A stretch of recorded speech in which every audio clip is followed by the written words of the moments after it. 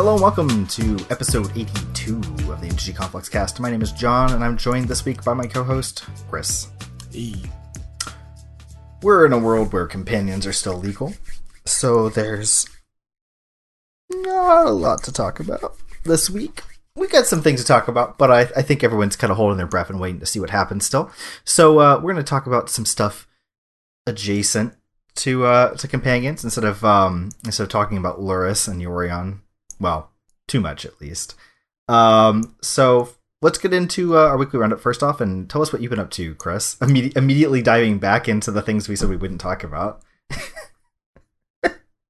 Yeah. Well, we've still been playing a FNM via webcam, via Zoom, where there's no companions allowed because they're not technically legal in paper. So this week is the first week they'll be legal, apparently. So, yep. This is the big week where everyone's going to change their deck. Yeah, so I took Karns out of my deck this past week, actually. Just because, see how things went. And yeah. I lost a round for the first time in 2 weeks prior to that, I think. You were 8-0 or 6-0 or whatever? Yeah, something like that. With Karns in my deck. So clearly Karns is better, right? That's how that works. Clearly. You gotta tell them how you lost. Oh man, what did I lose? You lost to me.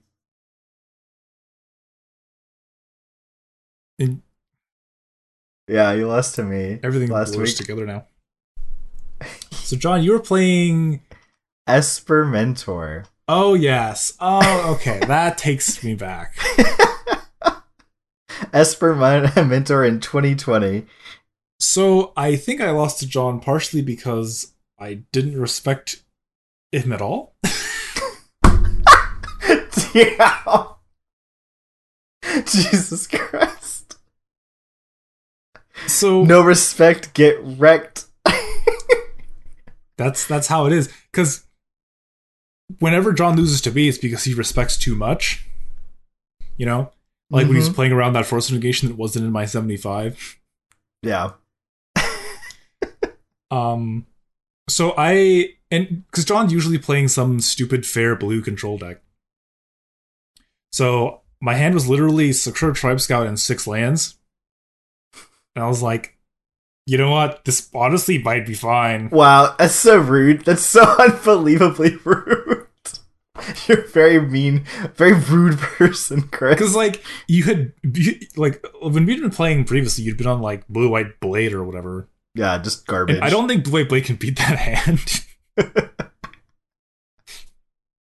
Like, what are you gonna do? Path my scout? Like, no, you're not gonna path the scout. Powerful plays. So, my scout did get fatally pushed. And I did the big die. But John had the biggest brain play. The ultimate punish for my Derby hand. He went turn 1, fetch Shock a Watery Grave. I'm like, uh-oh. He's gonna, like, Inquisition this scout. I'm gonna be really sad. He goes Thoughtseize. I'm like, yep, here it comes. And he's like, myself? Like, uh-huh. I can't imagine this is good for me either. The old turn 1 Thoughtseize myself. And so, Thoughtseize, you reveal your hand. So all can see. It's like, so what's John's plan over here? Well, as you can imagine, Thoughtseize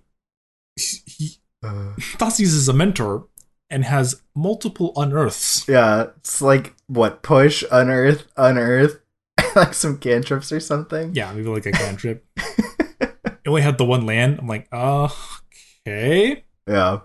So, like, that's just what's gonna happen. Like, play my scout and hope something good happens? I don't know. And I think I ripped the second land. You rip the second land and you go like, oh, unearth, push your scout. I'm like, okay, fuck me. Proceed to draw another land. Pass back to John. And he's like, aha. Oh, I had second Thoughtseize. Yeah. The second Thoughtseize like, oh, Thoughtseize, you. I was like, Hashtag got him. Hashtag get wrecked. You had 6 cards I in hand, revealed right? 6 lands, yeah. I was like, imagine thought seizing your opponent with 6 cards and having no targets. Yeah, I was like, I guess this works for me. Like, I mean, you got a token and a paralysis trigger. It's like, it wasn't the worst thing. And so, like, I had like an opt or something I could have played. I was like, man, really wish I just opted now. Yeah. Dug for like my 3rd land because I think I'd like drawn a 2nd mentor or something.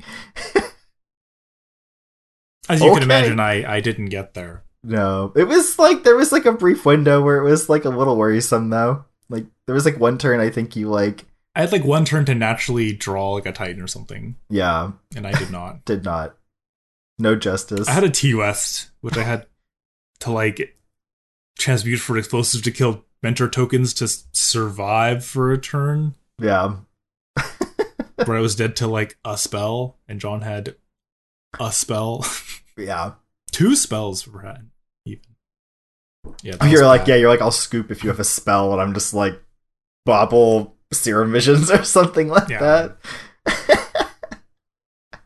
Hold him up to the webcam. Game 2, I played a little bit more Magic, but I don't remember exactly what happened, but I got riggedy wrecked again. Yeah, man. Just putting Monastery Mentor on the battlefield for 1 mana is pretty good, turns out. Yeah, you had an Ashiok game 2, which... yeah, I did have an Ashiok, yeah. Was slightly problematic.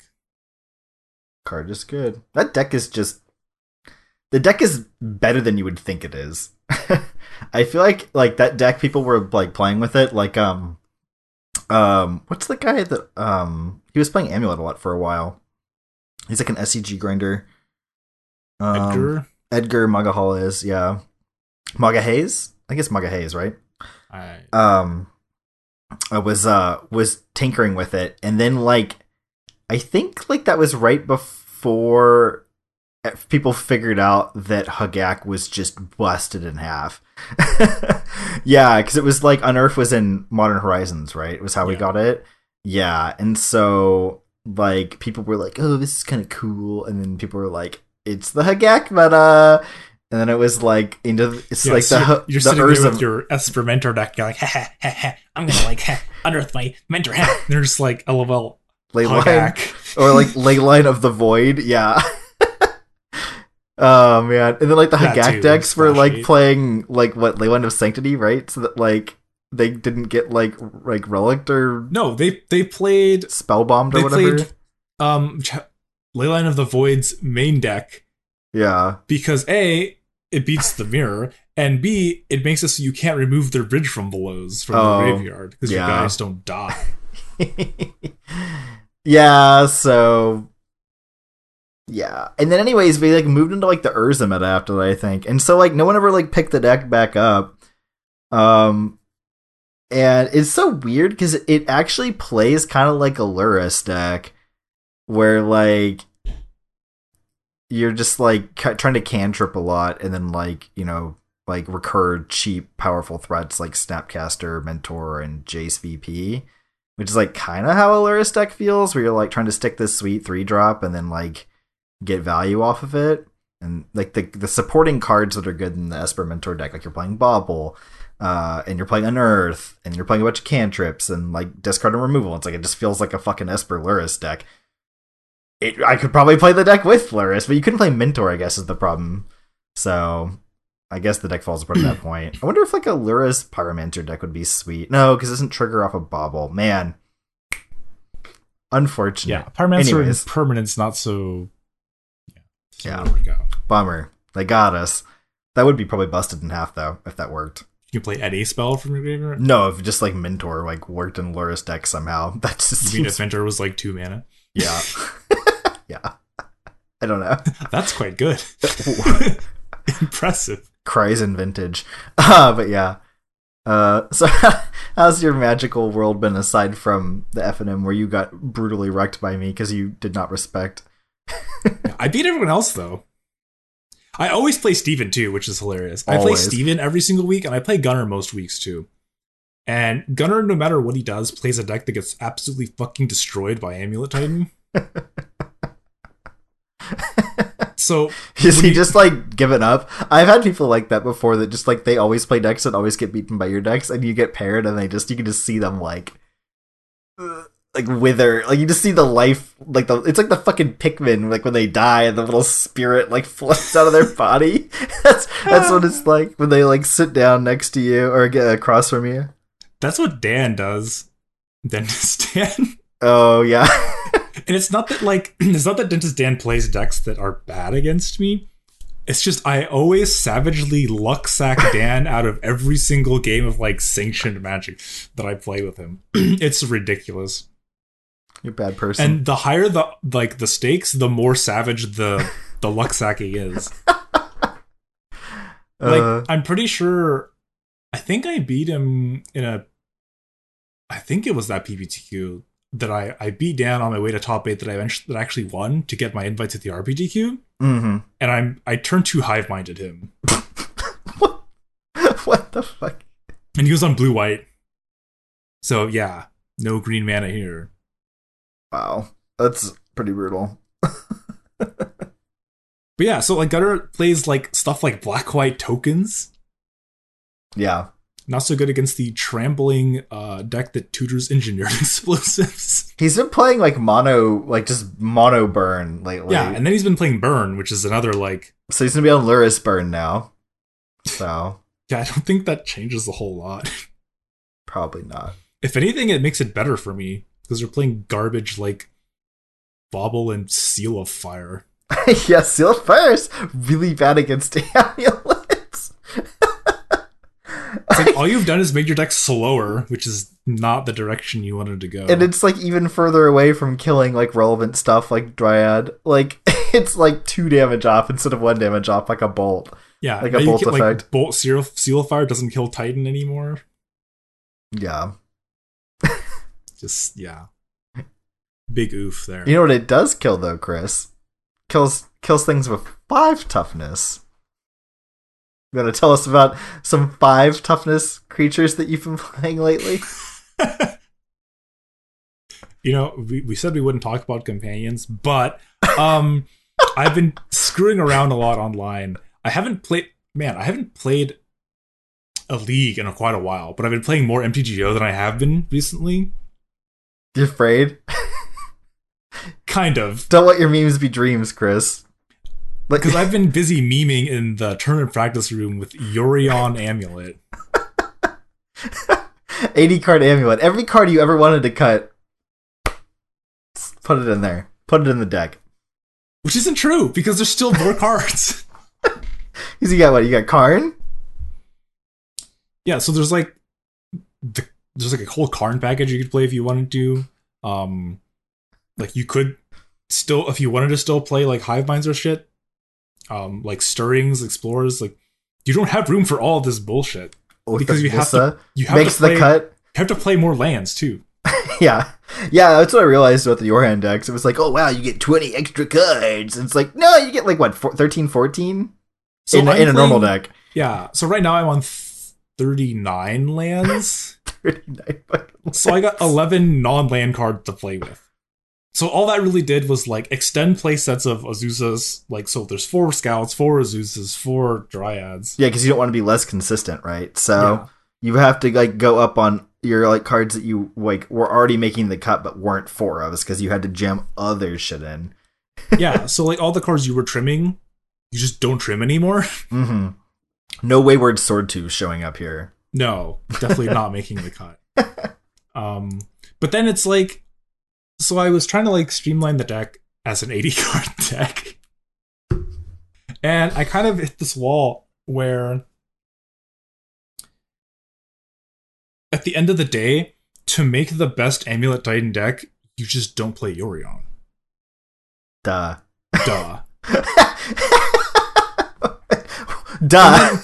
So I had to like take a step back and reevaluate my goal here. My goal is not to make the best Amulet Titan deck. It's the way to build a Yorion deck is you don't want Yorion to be dead. You want to get value off of Yorion no matter what you're playing. My goal should be to make the best Yorion Amulet deck. Yeah. Not the best Amulet deck. 2 very different things. Yes. So due to that, because I found, like, not found, but everyone knows about Elvish Rejuvenator, right? Mm-hmm. It was very popular in the Pioneer Field of the Dead decks, which is kind of what this deck ended up looking card. like. Yeah. Looks like now. It looks kind of similar to that Pioneer deck. So I wanted to play more cards that were on line with the game plan, but also interacted favorably with Yorion, which is Elvish Rejuvenator fits the bill on that. Yeah, the card's pretty good. Those who don't remember what that card does, it's a 3-mana 1/1 Elf Druid. When it enters the battlefield, you look at the top 5 cards, and you can put a land from them into the battlefield tapped. The rest go on the bottom. So it ramps you, and it digs 5 deep. It's basically Ancient Stirrings that puts the land into play. Right? So my list is actually playing 0 Stirrings right now, which to some is blasphemy. But the thing is, when you have 80 cards in your deck, the odds of you finding your amulet off of it are much less, which makes playing the card seem not as good. Right? So instead of playing Stirrings, I'm playing a card to synergize with the Yorion, which is part of the meme, so why not? Also, going along with the meme, we're playing Oath of Nissa in place of the 1-mana cantrip of Ancient Stirrings, because it also interacts favorably with Yorion. Also, finds garbage like Elvish Rejuvenator. So you're just saying that Once Upon a Time wouldn't make the cut, even if it was legal? No.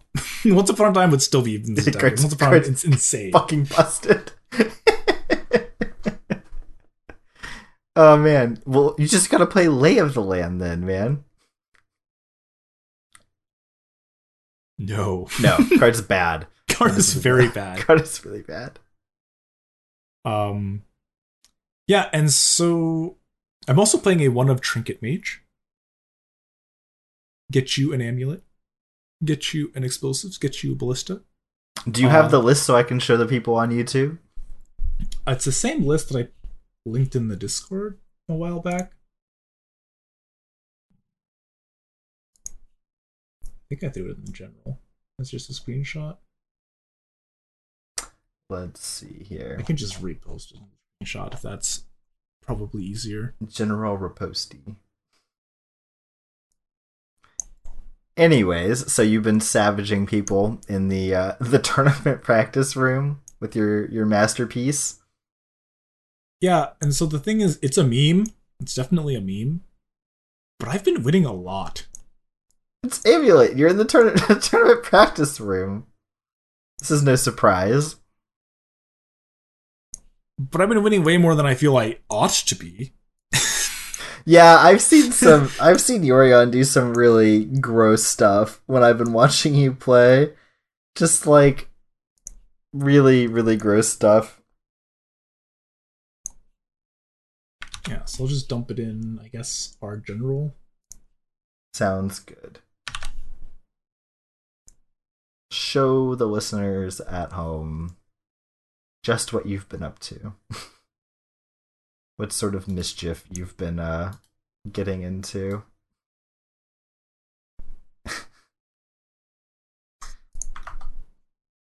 So this is how it stands as of this moment.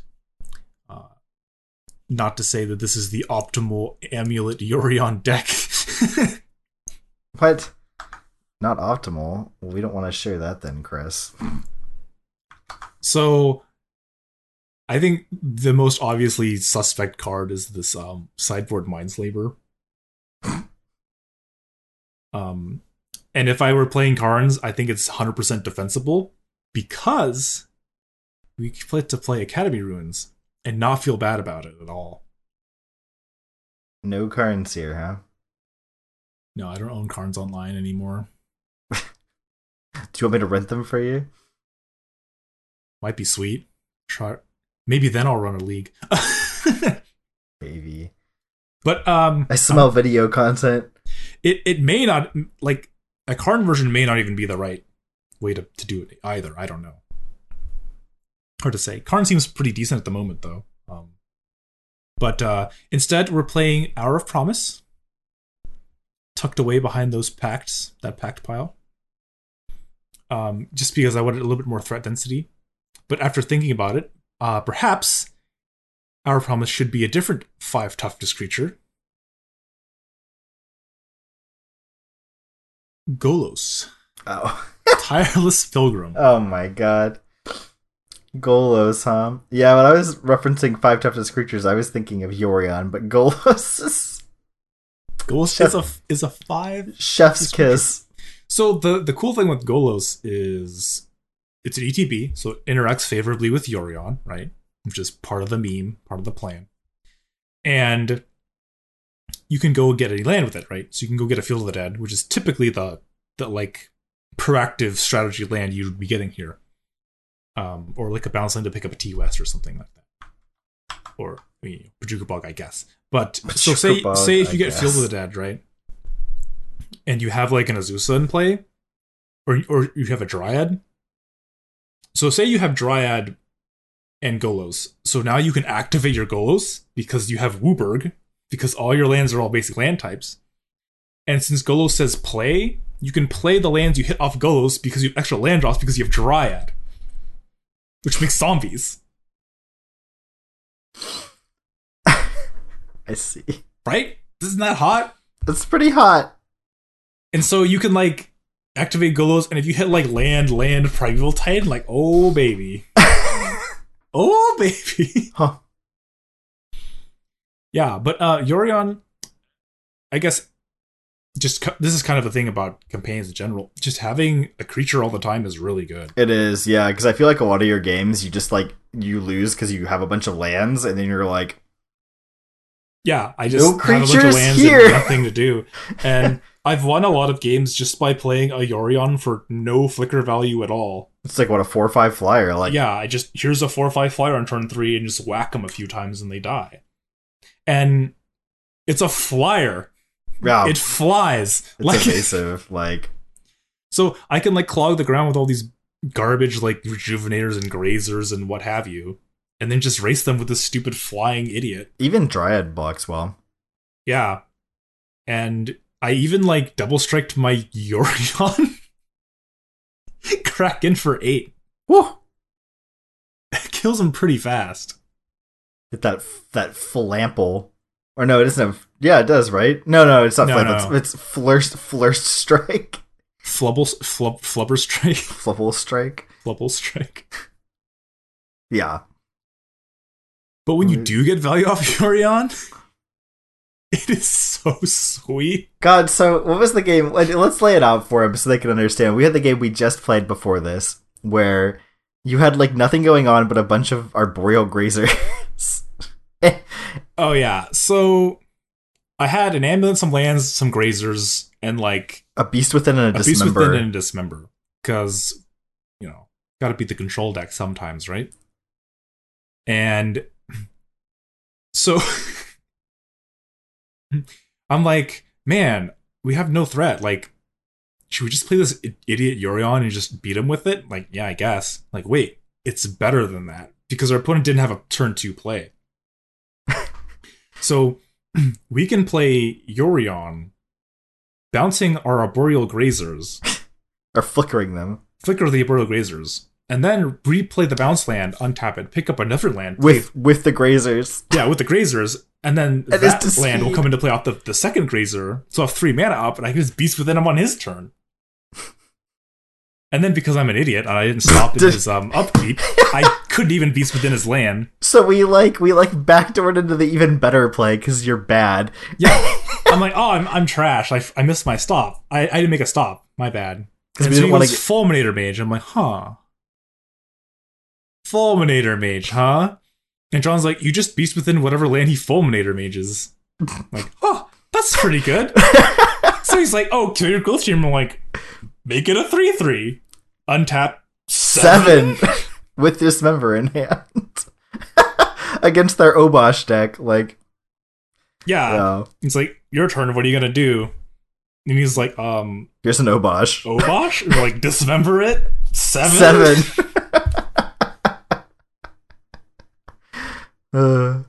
Yeah.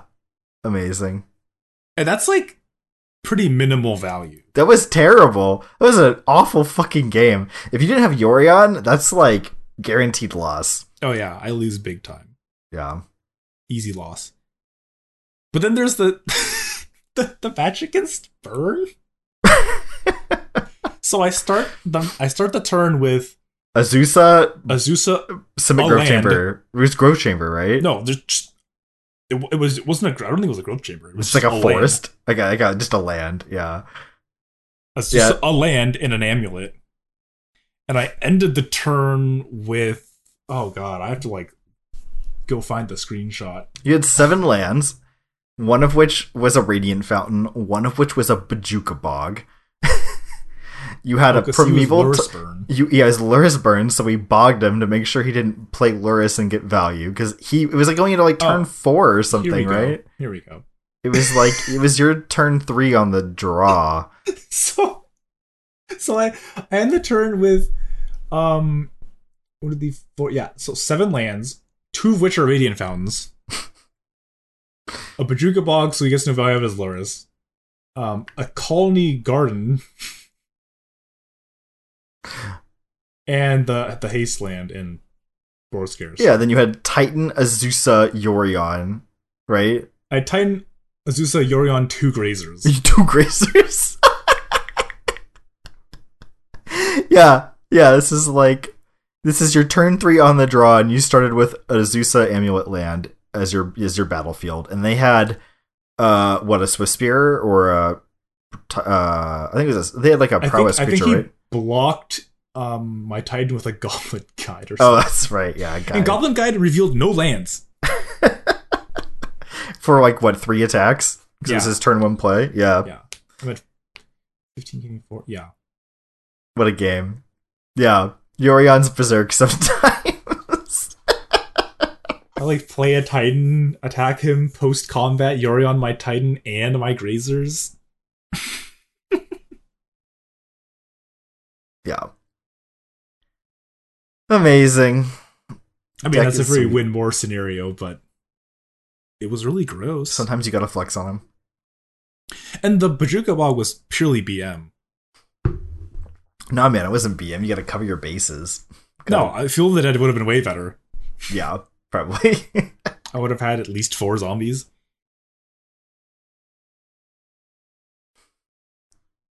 Like 4 zombies, or you get to replay a Seal of Fire Goblin Guide. Or a Goblin Guide, yeah.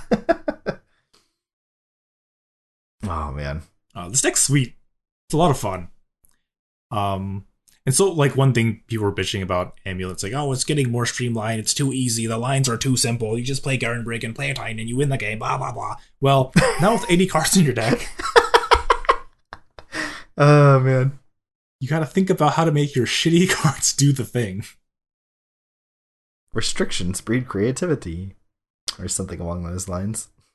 Is this a restriction?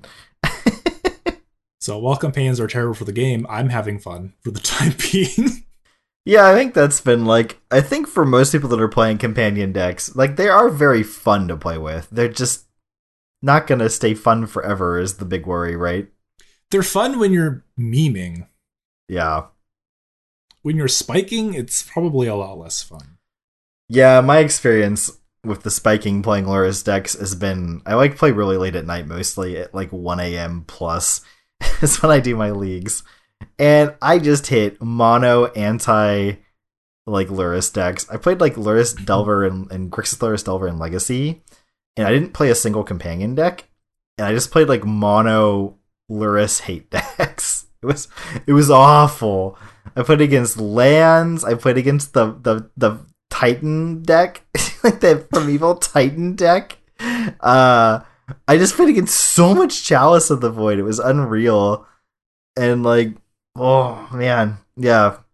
Yeah, it was not fun. It was a very unfun league. Speaking of Legacy, I recently acquired Legacy Elves online. Again. To screw around with. So I took the list of Hello Newton, guy who queued for the PT playing Elves in Legacy. A god. Our hero. And I noticed that he was not playing a single Reclamation Sage in his entire 75. Which was made abundantly clear to me when I executed for my very first match online and got paired against Mono Red Prison and had literally no way to deal with anything ever. Chalice? Oh, so I determined that not playing Rec Sage was a mistake. Yeah. And so I just played it in the main deck as a 61st card because that's how you just went down to 61. Don't want to mess with anything. We'll just go up to 61. Yeah, I've talked about this in the past. I've been playing 61 card elves for a very long time. You're pretty Yeah, you're pretty bad about that. You really like the 61 card elves lists. It's elves is definitely a deck you can get away with it in compared to like most other decks. Yeah, so previously the 61st card was a Scavenging Ooze. Oh, it's the Skoos, okay. I thought you were playing Nissa as like a 61st card for a while. Yeah, but that's mostly as a meme. I mean, I think the card's good. Like, I was sideboarding the card like legitimately, but in the main deck it's kind of a meme. But because the thing about my assumption is that because he's playing Lurrus in the sideboard to like transition to a Lurrus deck, that's why you don't want to play Reclamation Sage, because you can't play it in your Lurrus deck.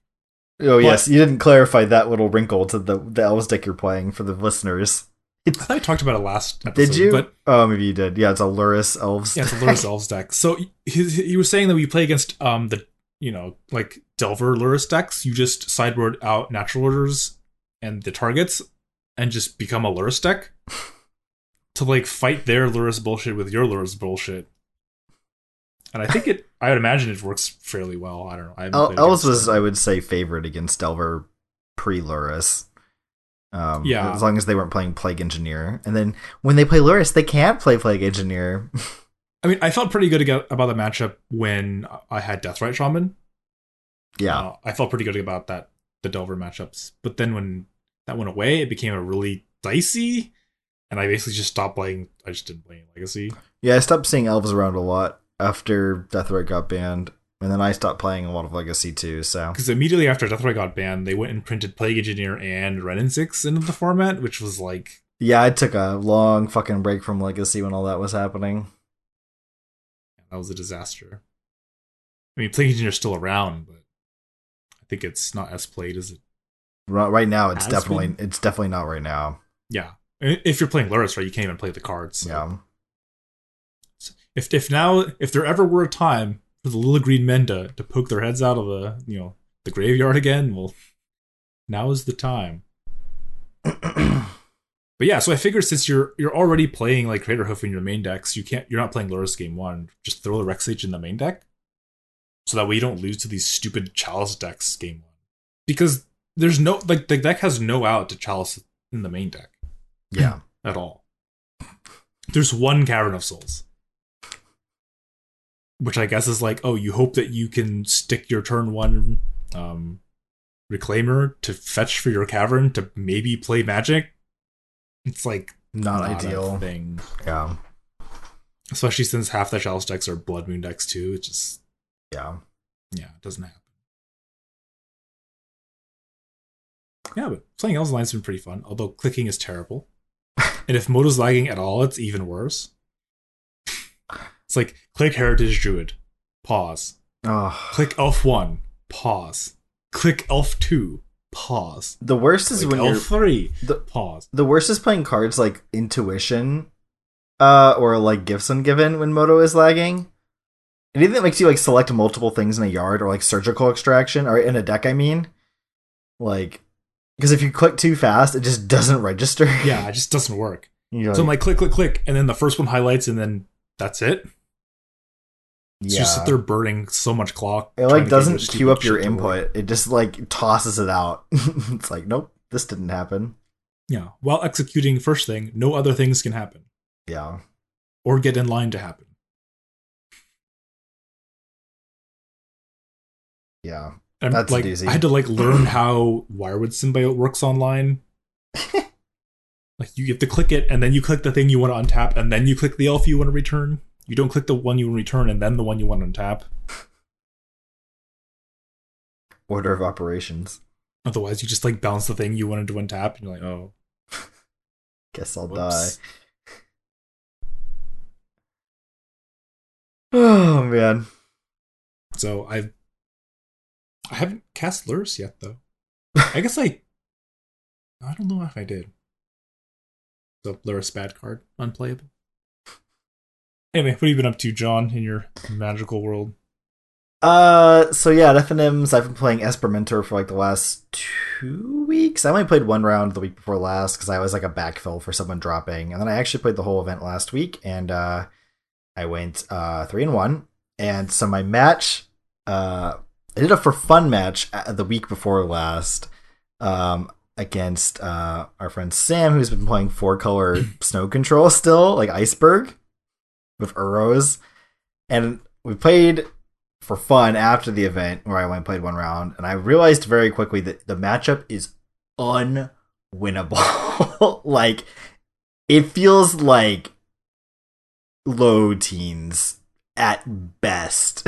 Like, the matchup just feels awful.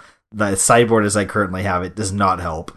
Like, it's just an unsalvageable matchup. And so we got paired that this week's FNM, the last round for, undefeated. And yeah, I just got savaged. It's just impossible.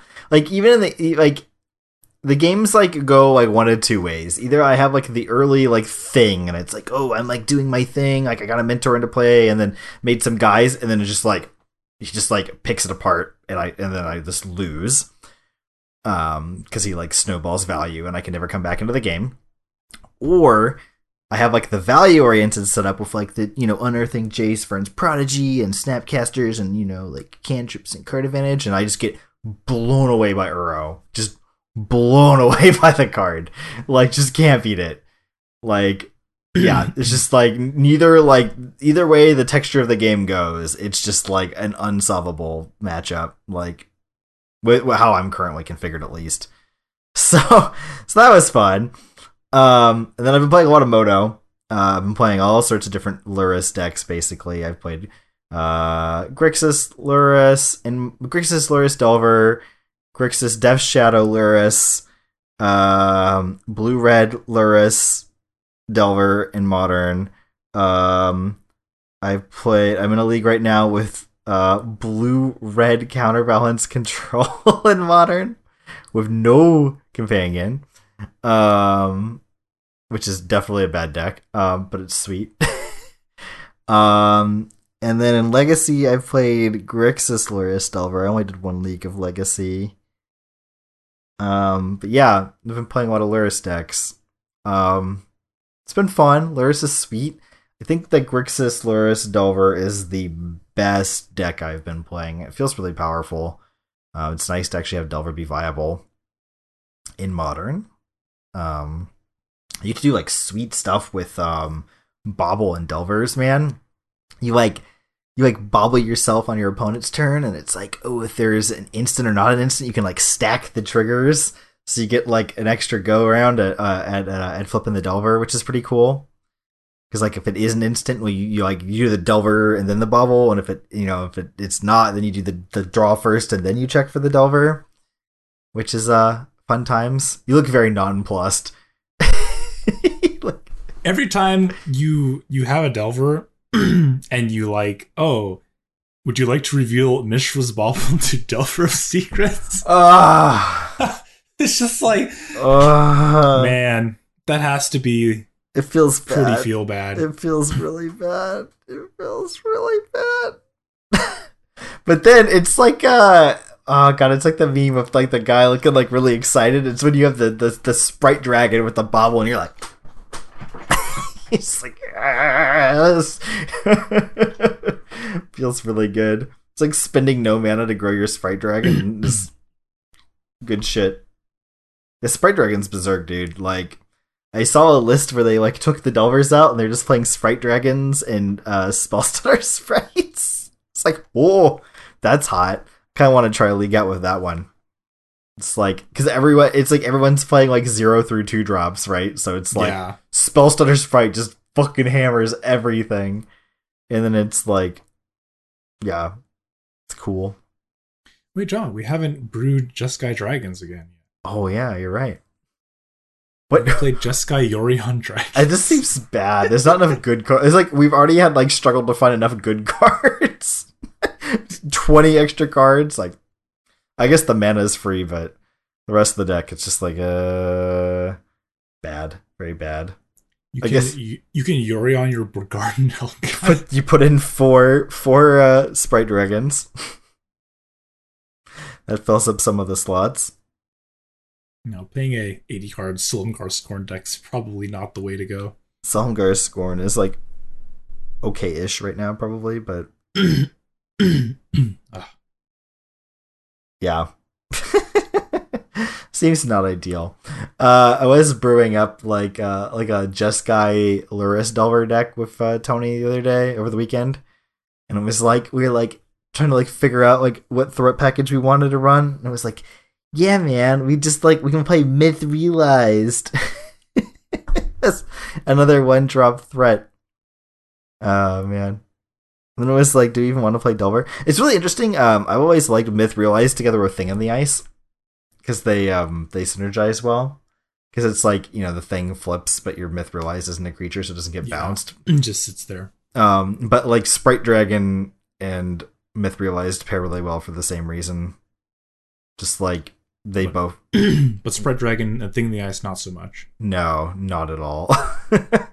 So that's kind of a bummer. But it is toying around with various ideas. But it's like playing a Lightning Helix deck seems pretty decent right now.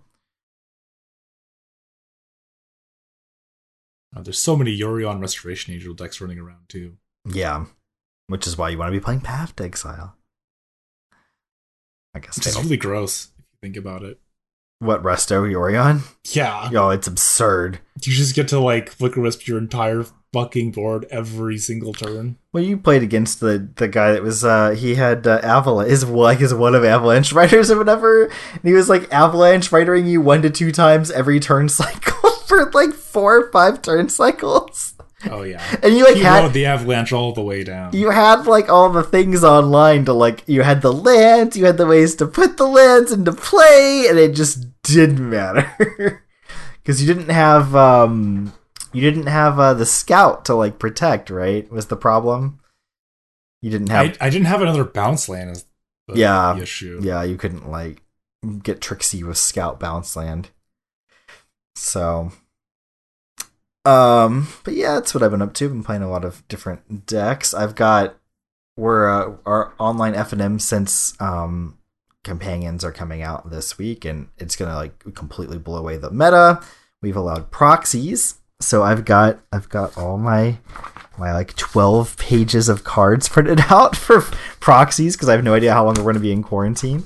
So I've got Croxas, I've got some Pillages, a Lutri, one of each Triumph, some abundant growths here.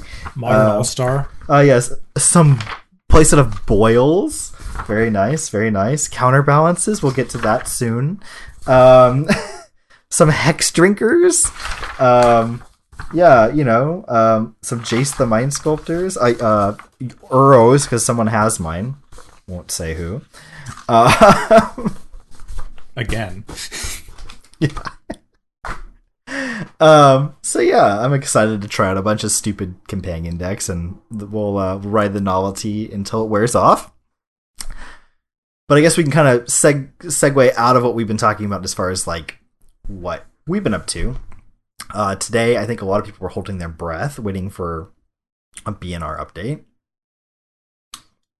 And we didn't quite get that, but what we did get a tweet this afternoon, or I should say this late afternoon. It was like 5:02 Wizard time, which is pretty late. And they said 1 week from today, on 5/18, will be the next banned restricted update impacting Vintage, Legacy, and Brawl. That last format, not the one people wanted to see. Does anyone actually play Brawl? Yeah, I think I have to imagine the only people who play Brawl are people on Arena. Yeah. MTGO leagues for those formats will end at that time and be restarted with updates. Whatever. No Pioneer or Modern on that list. So I think they're acknowledging that, like, at the very least, Luris is just busted in Vintage and Legacy. busted in half. And Garuda is like very good in Legacy. And Zerda, quite good in Vintage, quite strong in Bomberman. Yeah. So, I wonder what we'll see. Eat some bans. And I wonder if they're going to. The problem with Vintage is they can't ban Vintage. Yeah, they're gonna. Well, they can. They're gonna. Yeah, they've banned stuff before. It's just been a long, long time. Right. So, but they typically will only restrict. Yes. Restricting a companion doesn't do anything. Maybe they'll ban it from the sideboard. Like, so. Will you start with that main deck and then post board it out to turn it into like a vacant deck? That's some big brain stuff. Holy shit, that would definitely not work. Okay.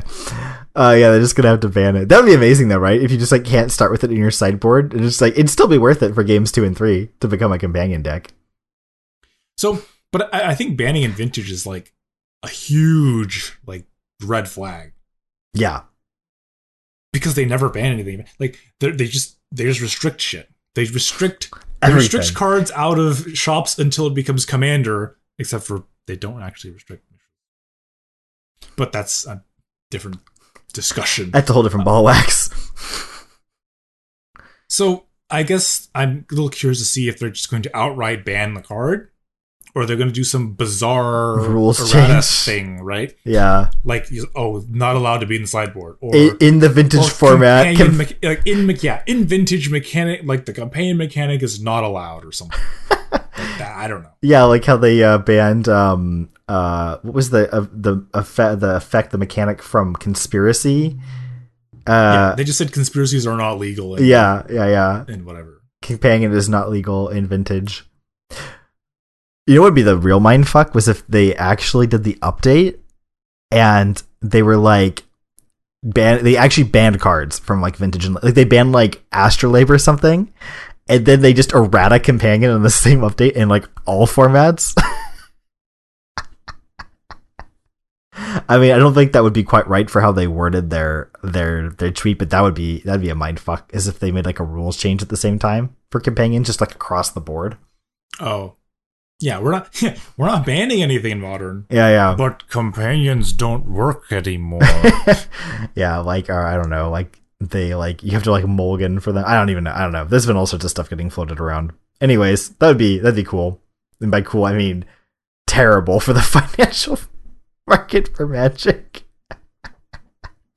Which is why my Lurrus is made of paper instead of cardboard. Yeah. I'm not buying one. I did buy a Lutri because it was like $2 or $3. I have no idea when that's going to get here. It'll be a surprise.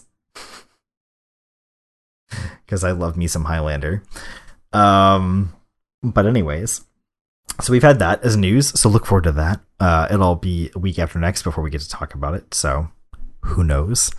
And something else that's cool, as far as like decks that are not like Lurrus decks. This deck isn't really like this deck is not a companion deck in the sense that like it has to have a companion, although it does have a companion, but it also like really relies on like Lurrus being a huge part of the modern meta, and that's Aspiring Spike has done it again, man. He's got a blue white Miracles deck with counterbalance in modern. Whew. I had to like fan myself a little bit after I saw this thing.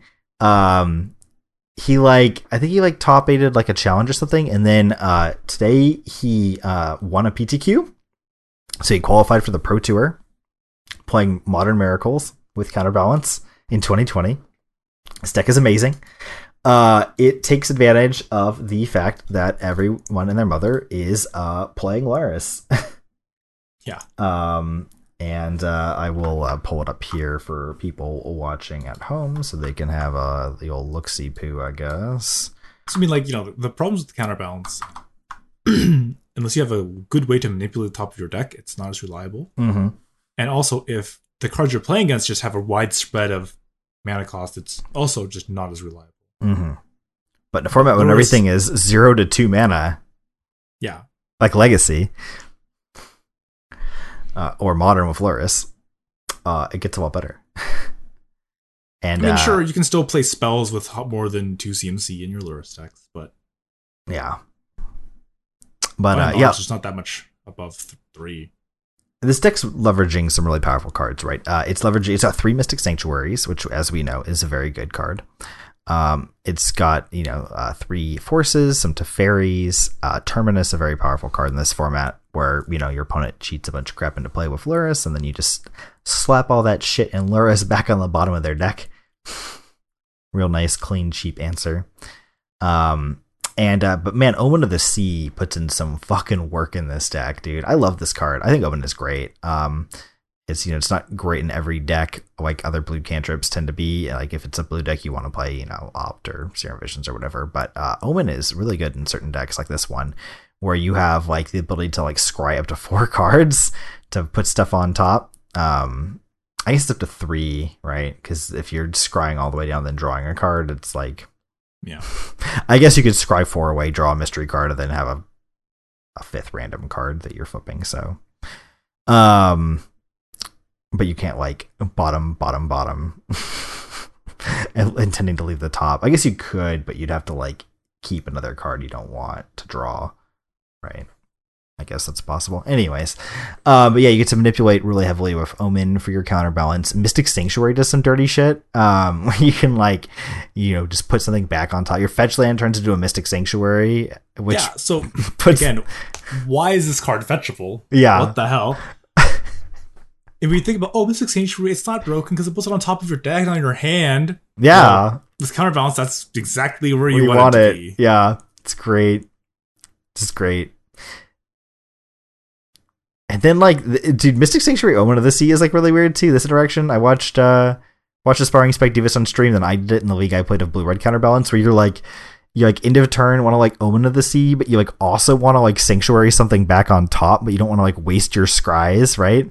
So you crack, fetch, get Mystic Sanctuary, trigger on the stack Omen of the Sea, so that you like dig the deepest of your scries for like cards you actually care about, and then you like draw the card, and then you put the card that you're Mystic Sanctuarying back on top. So you like actually get like your full manipulation, right? Because otherwise you would like put the card back on top and then your scry. Like, I'm gonna scry the card, one card below it and draw the card I wanted. Yeah. At end of turn when you're not like trying to draw a counter spell or something, when you're just trying to like go into your next turn cycle. So that's kind of interesting, but yeah, and Treat the Angels is a great win con too. So John, you disclose what all-powerful companion this deck is playing? Oh yes, this deck is playing a very powerful companion. It's playing a Kaheera as its companion. No Snapcasters here, so it does work. It's just a 3/2 for 3 with Vigilance. It's always in your hand though, and you know what? That's actually pretty good for a control deck. Right? Like, yeah, just having an idiot. And you remember when always there. So I think whenever you have an opening or you stabilized. We were talking a while back there how Rich Shea was like talking about how he would honestly play this over Mentor. Yeah. In Vintage. He would rather have a Kaheera than put a Mentor in his deck. Yeah. And like this deck is not just saying it would rather, have one card, it would rather have this than up to 4 Snapcaster Mages. It is Aspiring Spike has decided that is better. And it makes sense, actually, right? Because it's got a few advantages. One, your win con is never in your hand, cluttering it up, taking up, valuable resources that you need to interact with. Or in your deck. Or in your deck, yeah. You're not drawing it. So you never have to draw it when you don't want to draw it. Yeah. It's not like lowering your blue count for Force of Negation. It's just a threat whenever you need it to be a threat. And when you don't need it to be a threat, it's just not there. It doesn't exist. But your opponent has to respect it at all times too, right? Like, is it the best threat? No, but it's always there, and then it's always there, and you never have to draw when you don't want it. So it's kind of the best threat. It is kind of the best threat, right? Yeah, and you just play one entreat. That's like your only like dead card, so to speak. In some situations, is like, oh, you have the dead entreat sometimes, but like it's also completely berserk, so it's fine. And then you can do sweet stuff with Omen of the Sea and Entreat and Opt and Entreat and yeah. So Jace the Mind Sculptor, Counterbalance, the one true pairing coming back into Modern. I'm not gonna lie, Chris, I'm really, really tempted to play this deck at our FNM this week. I think everyone's gonna be like rock hard to play a Lurrus deck. and I don't really blame him. And this deck is like designed to just like slap on Lurrus decks, especially Lurrus Burn, as we have we have 4 timely reinforcements and 2 Celestial Purges and 2 Aether Gust. He wasn't even boarding an Aether Gust when I was watching him against the red decks. It was like, nope, this is for like Amulet. This is for green decks. This is for green decks. We don't need it because and he wasn't even playing 4 timely at that point. I think he was playing like 3 and 2 purges. I think it's like other control decks I've played. You like gladly sideboard an Aether Gust and use it as like a memory lapse, like a bad memory lapse against them. Yeah, it's like Mishra's Bubble, counterbalance, reveal a land, countered. Yeah, that works. What else are you going to play off your Lurrus? Nothing, because you only play 1 thing a turn. Oh, it's hot. I was thinking you couldn't counter zeros, but lands do it. Oh, it's even better than I thought it was, Chris. Yeah, it's like, Summoner's Pact, counterbalance, land. I didn't even realize it worked like that. Wow, that's amazing. Yeah, I'm pretty sold now. Because I was like I was literally thinking like late yesterday, I think. I was like, yeah, but the matchup against Amulet just seems kind of dicey. Like how you can't counter Titan with your counterbalance. Easy. You just counterbalance flip Terminus. Easy. Yeah, like you have to flip Terminus. I was like, that's kind of hard. But I was like, but you can't counter the Pact of Counterbalance either. And then it was like, you just flip a land? Like, and then Chris the Shitter's gonna be playing Yorion Amulet over here. I gotta worry about this shit. It'd be great. I can't counterbalance Yorion, I guess. No 5 drops. No 5 drops. No 5 drops in this deck. So, but yeah. You might have to spend mana. Oh. Like one of these 2 Logic Knots getting frisky here. Or your 3 Cryptic Commands. Yeah, I don't know. This deck seems sweet. I'm pretty tempted to play it. I gotta watch his streams he's done and soak up all the tips. I don't know. I might be getting debated though, because I saw earlier that like Gabriel Nassif had like tweeted like he's like, Gabe Nassif really likes him a blue-white control list. Let me tell you. I tell you what, he really likes them. And so I was like, oh, okay. And then so I load up the stream real quick while I'm killing some time. And I was like, oh, it's not that long. It's long, but it was like, like Nassif playing a full 5-round league with a blue-white control deck.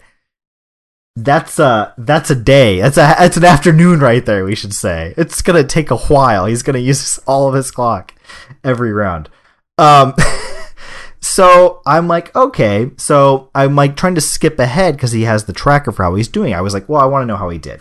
So I jumped towards the end and he's playing Arena. I was like, that's weird. He shouldn't have had time to do that. Jump a little less far back, I don't know, 3/4 of the way through. Still playing Arena. I was like, jump even further back, and he's like losing to Tron, and I was like, ooh. Skip a little further ahead in the match. Yeah, he went 0-2 drop. I don't know what he played round 1. I didn't, have the time to poke around. I was like, oh, okay. So, there's always the get friggin' ranched by big mana option for your control deck. And he's got a Disdainful Stroke and 2 Ashioks. Ashiok really good against Tron. Yeah, and it's okay, but it's not. Yeah, is it worth being in your deck? I mean, I guess it is Terminus. It is. Yeah, because it turns off their Sylvan Scrying and their map if they don't have it until the turn 1. You can keep them off it until you can play Ashiok. Yeah, well, you're on the play. You're on the play, so it's their turn 2. So as long as they don't have it before their turn 3, so you like Gucci. You force their turn 1. Force turn 1 map. Snare the turn 2. Snare turn 2 scrying. And then you're golden. Bam, Ashiok. Yeah. GG. Easy, no re. Yeah, you got it. And then they just nat Ulamog you and you die. So yeah, I don't know. But I don't know. I can play there's like the Yorion snow decks, which look pretty sweet. And I've I've seen some Luris decks of Hex Drinker, like some like rock looking decks, and I don't know. I want to play some Lutri decks. I got my one of Shark Typhoon for when I play Lutri. So you can meme on some kids. So I'm excited about that one. Yeah, so I played against a Shark Typhoon once, exactly one time. And it was both amazing and incredibly sad at the same time. So I was playing against Bluetron because who else would cast Shark Typhoon? So he goes, Shark Typhoon, pass, I do some stuff. Just some amulet things. I'm playing Yorion Amulet, of course, because this is the free room. Where else would you find Bluetron? I found it in a league. I played against it in a league. I stand corrected. And so he untaps, plays Ugin the Spirit Dragon, make an 8/8 shark. I was like, oh wow. That's a big shark. Like, that's quite large. Impressive. The sad thing, though, was he kind of had to -6 or he was going to die. So bye-bye shark. Bye-bye Shark Typhoon. Bye-bye everything. Because you had a Titan? Because I had a Titan and a bunch of like zombies and shit. So he spent 6 mana on the Typhoon. He made a sweet-ass big ol' fucking shark and then just wiped him. Yeah, so he's like, Shark Typhoon pass. I'm like, okay, untap Titan, make a bunch of zombies. He's like, I guess they're all going away now. Oh. And since Ugin has 7 loyalty, I'm gonna pretend I didn't see that last turn cycle. Ugin went down to 1, which promptly died to my Walking Ballista because that's colorless. It was in play? Yeah. Oh man. So you just pumped it up and then shot it and got to keep your ballista? Pew! Oof. Oof. That feels real bad. So yeah, I also put against Mono Bluetron in a league. I was on Grixis Delver with Luris, of course, and I'm attacking in with some chonky Spite Dragons. They got a little bit of beef on them, some chonk. Ola, they were coming in for like 3-4 damage apiece, and my opponent's like, oh man, I don't want to die to these Sprite Dragons. So they dial up in mid combat. They dial up a Shark Typhoon with the cycling, so they can not counterable, make a nice big shark. And they played around my Archmage's Charm countering a spell, but they did not play around my Archmage's Charm taking their shark. So they had no blocker, they had no mana, they tapped out for it. And then I had a big old shark to go with my big old Sprite Dragons, and then they died the next turn. Yeah. Nice shark, idiot. Yeah. They probably thought they were being so clever cycling it too. Like, I'll get them for sure. But yeah, that deck plays like 3 or 4 Archmage's Charms, so that's a risky play. Archmage's Charm has just been impressive. That card, I feel like, didn't really like come hot out the gates of Modern Horizons, Like, people weren't really going all in on the Archmage's Charms until last few months. Well, I mean, to be fair, why do we want to play with Archmage's Charm? Maybe we can play with the GAC. Yeah. Well, I mean, GAC's been gone for a while. Like, these Bant Snow decks weren't really playing, like, real numbers of Archmage's Charms. No, but I'm saying, like, there's been other top decks that hadn't really had any interest in playing this card. Yeah, I think the first deck that was like really interested in like a lot of Archmage's Charms was probably like the blue-black Urza deck. Was I think when I first, because like the Oko and then the Uro Snow decks or the Urza decks weren't really playing like a lot of charms at first, right? Yeah, I think it was back with Mox Cassis. Opal, they're much more like colorful. Yeah, that's true. So triple blue was a little like... Yeah. Because I feel like I might be wrong, but I feel like I first started seeing it in the Cassis blue-black Urza deck. And then like the other, like the blue-green, and then like a little bit of red, like Rug Uro decks have kind of co-opted that. And then now it's showing up in like all the Luris decks, and I think people have just realized it's like really good. Because like when you're like it's just like it's a counter spell that you can 2-for-1 at end of turn. Instant speed. That's just like everything like a controlling leaning blue deck wants to do, right? I think it really That- didn't gain any steam until Mystic Sanctuary had been printed. That's true. I would agree, actually. Yeah, Mystic Sanctuary and Archmage's Charm are like besties. Because you can just oh, I need this counter spell, but now it's like, oh, I have a fetch land, so I can draw 2, immediately put it back on top, redraw it, and it's like you keep hitting your land drops, I guess, more consistently that way in your control deck. And you're like going never shields down on the counter. Yeah, which is like really It's powerful. like you're holding it up, past turn. Okay, draw 2 real quick, and then fetch. Oh, I still have a counter spell. Yeah, it makes sense. Yeah. So that's been quite good. And it just like randomly hoses shit like Death Shadow. Man, we blew out the same Death Shadow player 2 games in a row with Grixis Rugluris, Grixis Delver Luris. I don't know why I said Grixis Rugluris. Grixis Delver Luris. It's a mouthful. Where they made a big shadow, hit us, and then we were like, cool, take your shadow, kill you.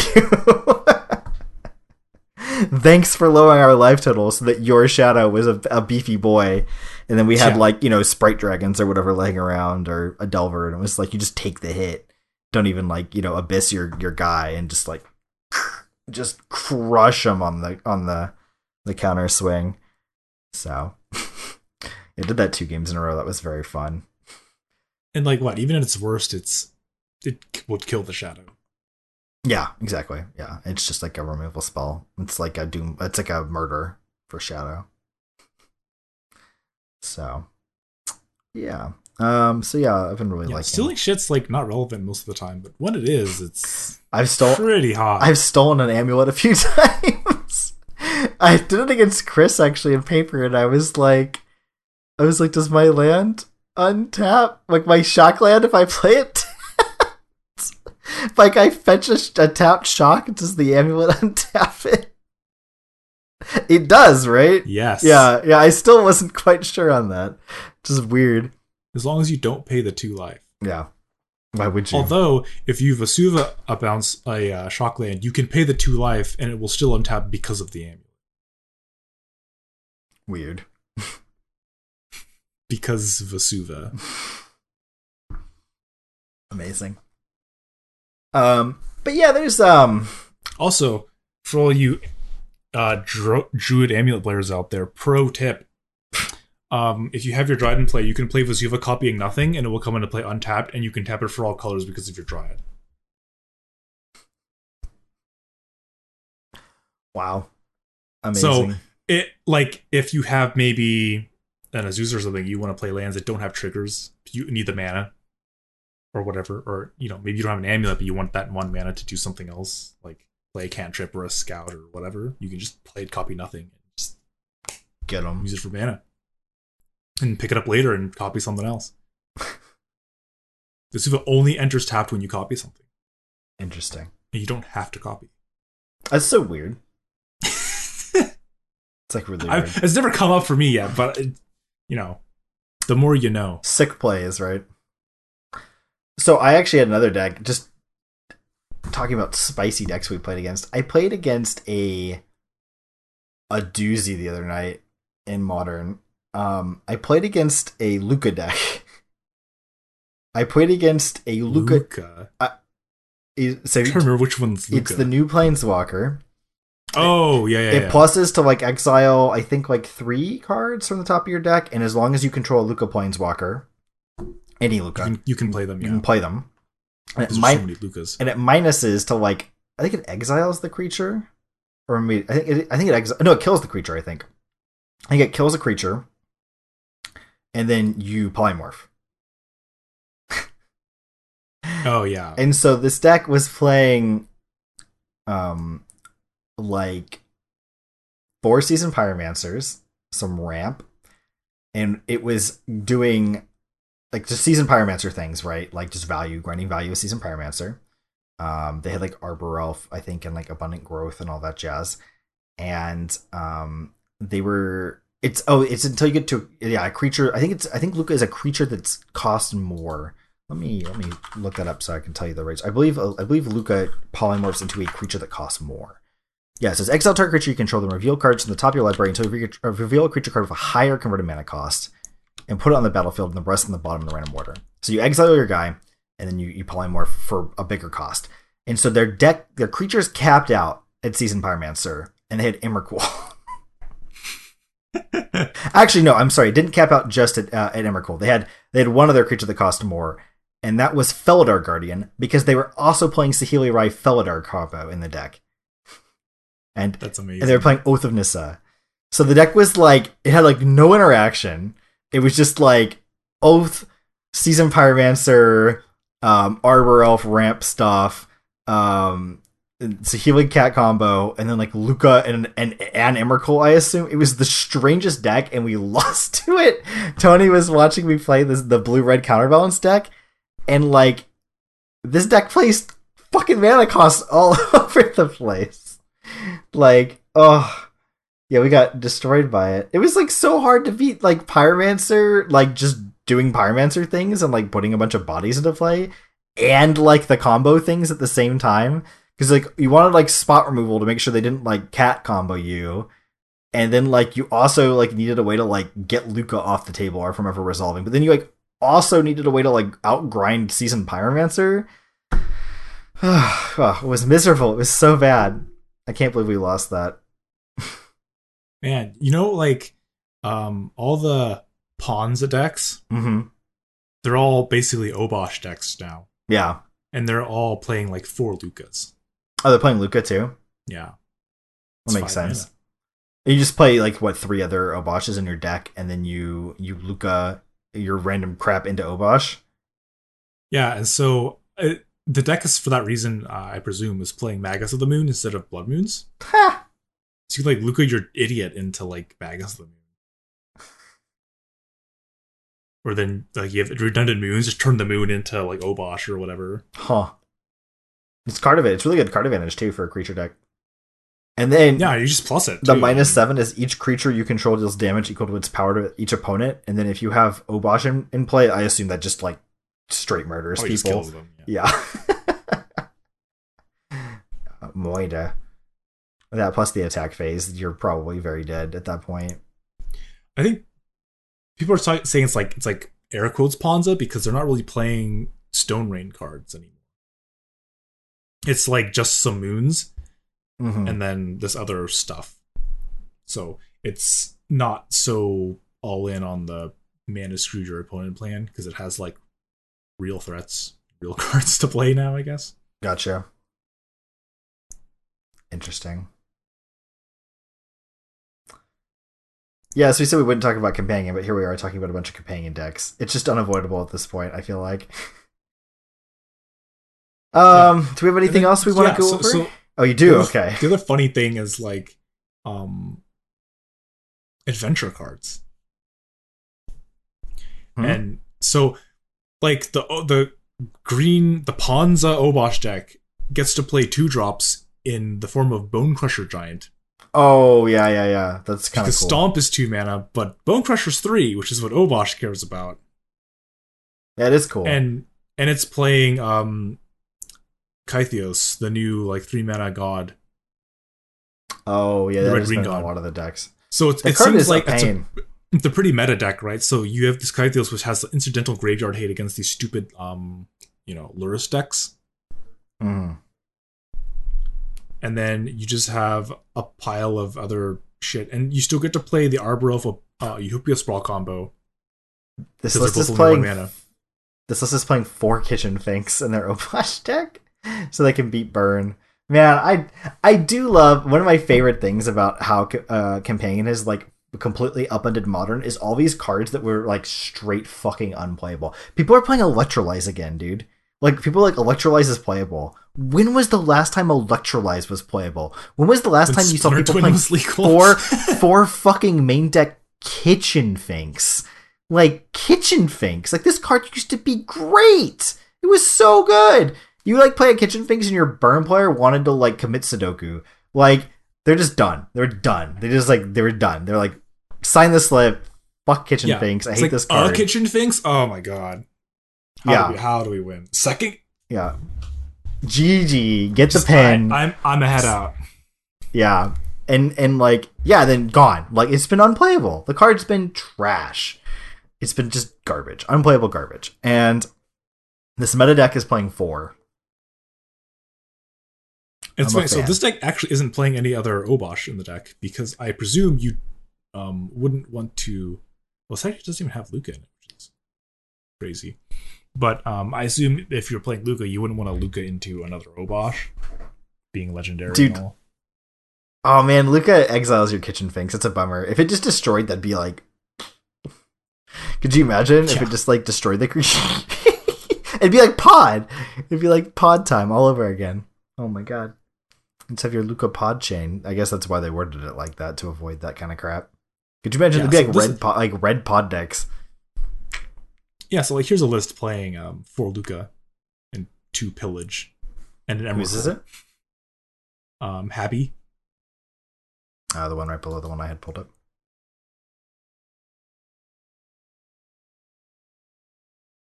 Gotcha, I got it. Interesting. Oh yeah. This is what I played against actually. I think I didn't see Kitchen Finks though, or Clothis. Check out Planebound Accomplice. Oh yeah, no, this card was very scary. Yeah, this looks very similar to what I played against actually. They're playing Utopia Sprawl. How spooky is that? They can turn 1 Arbor Elf, turn 2 Utopia Sprawl, Planebound Accomplice, activate, put Luca into play, minus on the Accomplice, Emrakul. Yeah, I played against this. They didn't get to do the thing with Accomplice. Emrakul, boys and girls. I don't know if the person I played against even had Obosh either. Maybe they. I don't feel like they did. Maybe they must have. Well, not they're playing Saheeli Cat. Oh, that's right. They cut the Obosh. They cut the Finks. They cut Clothis, and they just like crammed fucking Saheeli Cat and Oath of Nissa in is what they must have done. Yeah, what the heck? But yeah, this shell is basically what they were playing. They didn't have the Magus either. So they cut like all the other 3 drops. They cut all the 3 drops except for Seasoned Pyromancer and Planebound Accomplice. And they weren't playing Obosh. And then they just like jammed in Cat combo. How surprised would you think people would be if I played this on Friday? This, oh my god. Just probably played, destroy people. The Ponza deck. No, Chris, you were supposed to play the lands, not destroy them. Yeah. You just have to wear the shirt. You have to wear the shirt.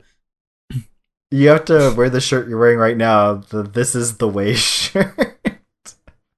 That way, if they ask why, you just pull up the shirt and show them. This is the way. This is the way. We play land destruction now, boys.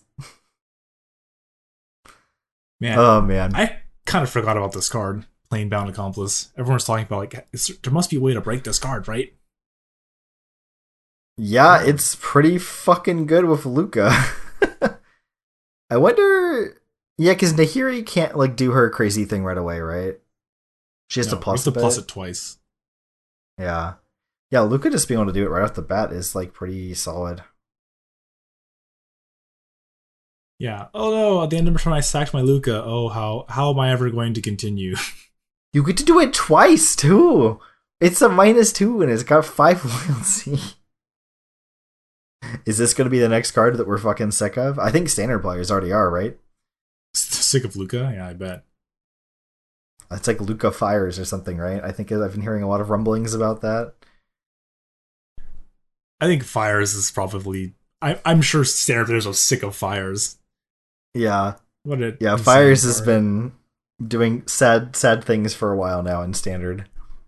We'd probably be talking about that card as much or more as we've been talking about Companion if we talked about standard on this podcast. But I mean, the early Fires decks were hot. I mean, you get to play the Fae of Wishes, and then play just this pile of batshit crazy, like multicolored haymakers. I saw a Twitter thread today that made a really good point. I forget, it might have been Rich. Well, it wasn't Rich Shea. I forget. I'm going to misattribute that. I don't remember who it was, unfortunately. People are talking about how Standard doesn't have a mid game anymore. There's no mid game. It used to be you'd go like in Standard, especially for like a long time, like when in the last few years, it was like early game, mid game, mid game, mid game, end game, done. And now it's just like early game, late game, like all the ramp and all this crazy shit. There's like no mid game, and someone like there's a lot of good points in this thread. I'm sorry I don't have it here to show, but someone was like, yeah, like think about Questing Beast. Like this is the most busted mid range threat that they've printed in a while, and it's unplayed. Like no one plays mid range. No one plays Questing Beast in Standard. And, like, this card is absurd. Like, Questing Beast is so pushed. It's so busted. Like, it is such a good mid-range card. It's crazy. Like, the amount of fucking text on that card. Like, did they decrease the font size for that card? I almost feel like they did. There's so much shit on that card. It's crazy. Like, I can't believe that thing costs 4 mana. No one's playing it. Like, it's not good. Like, against all these, like, Fires decks and crap.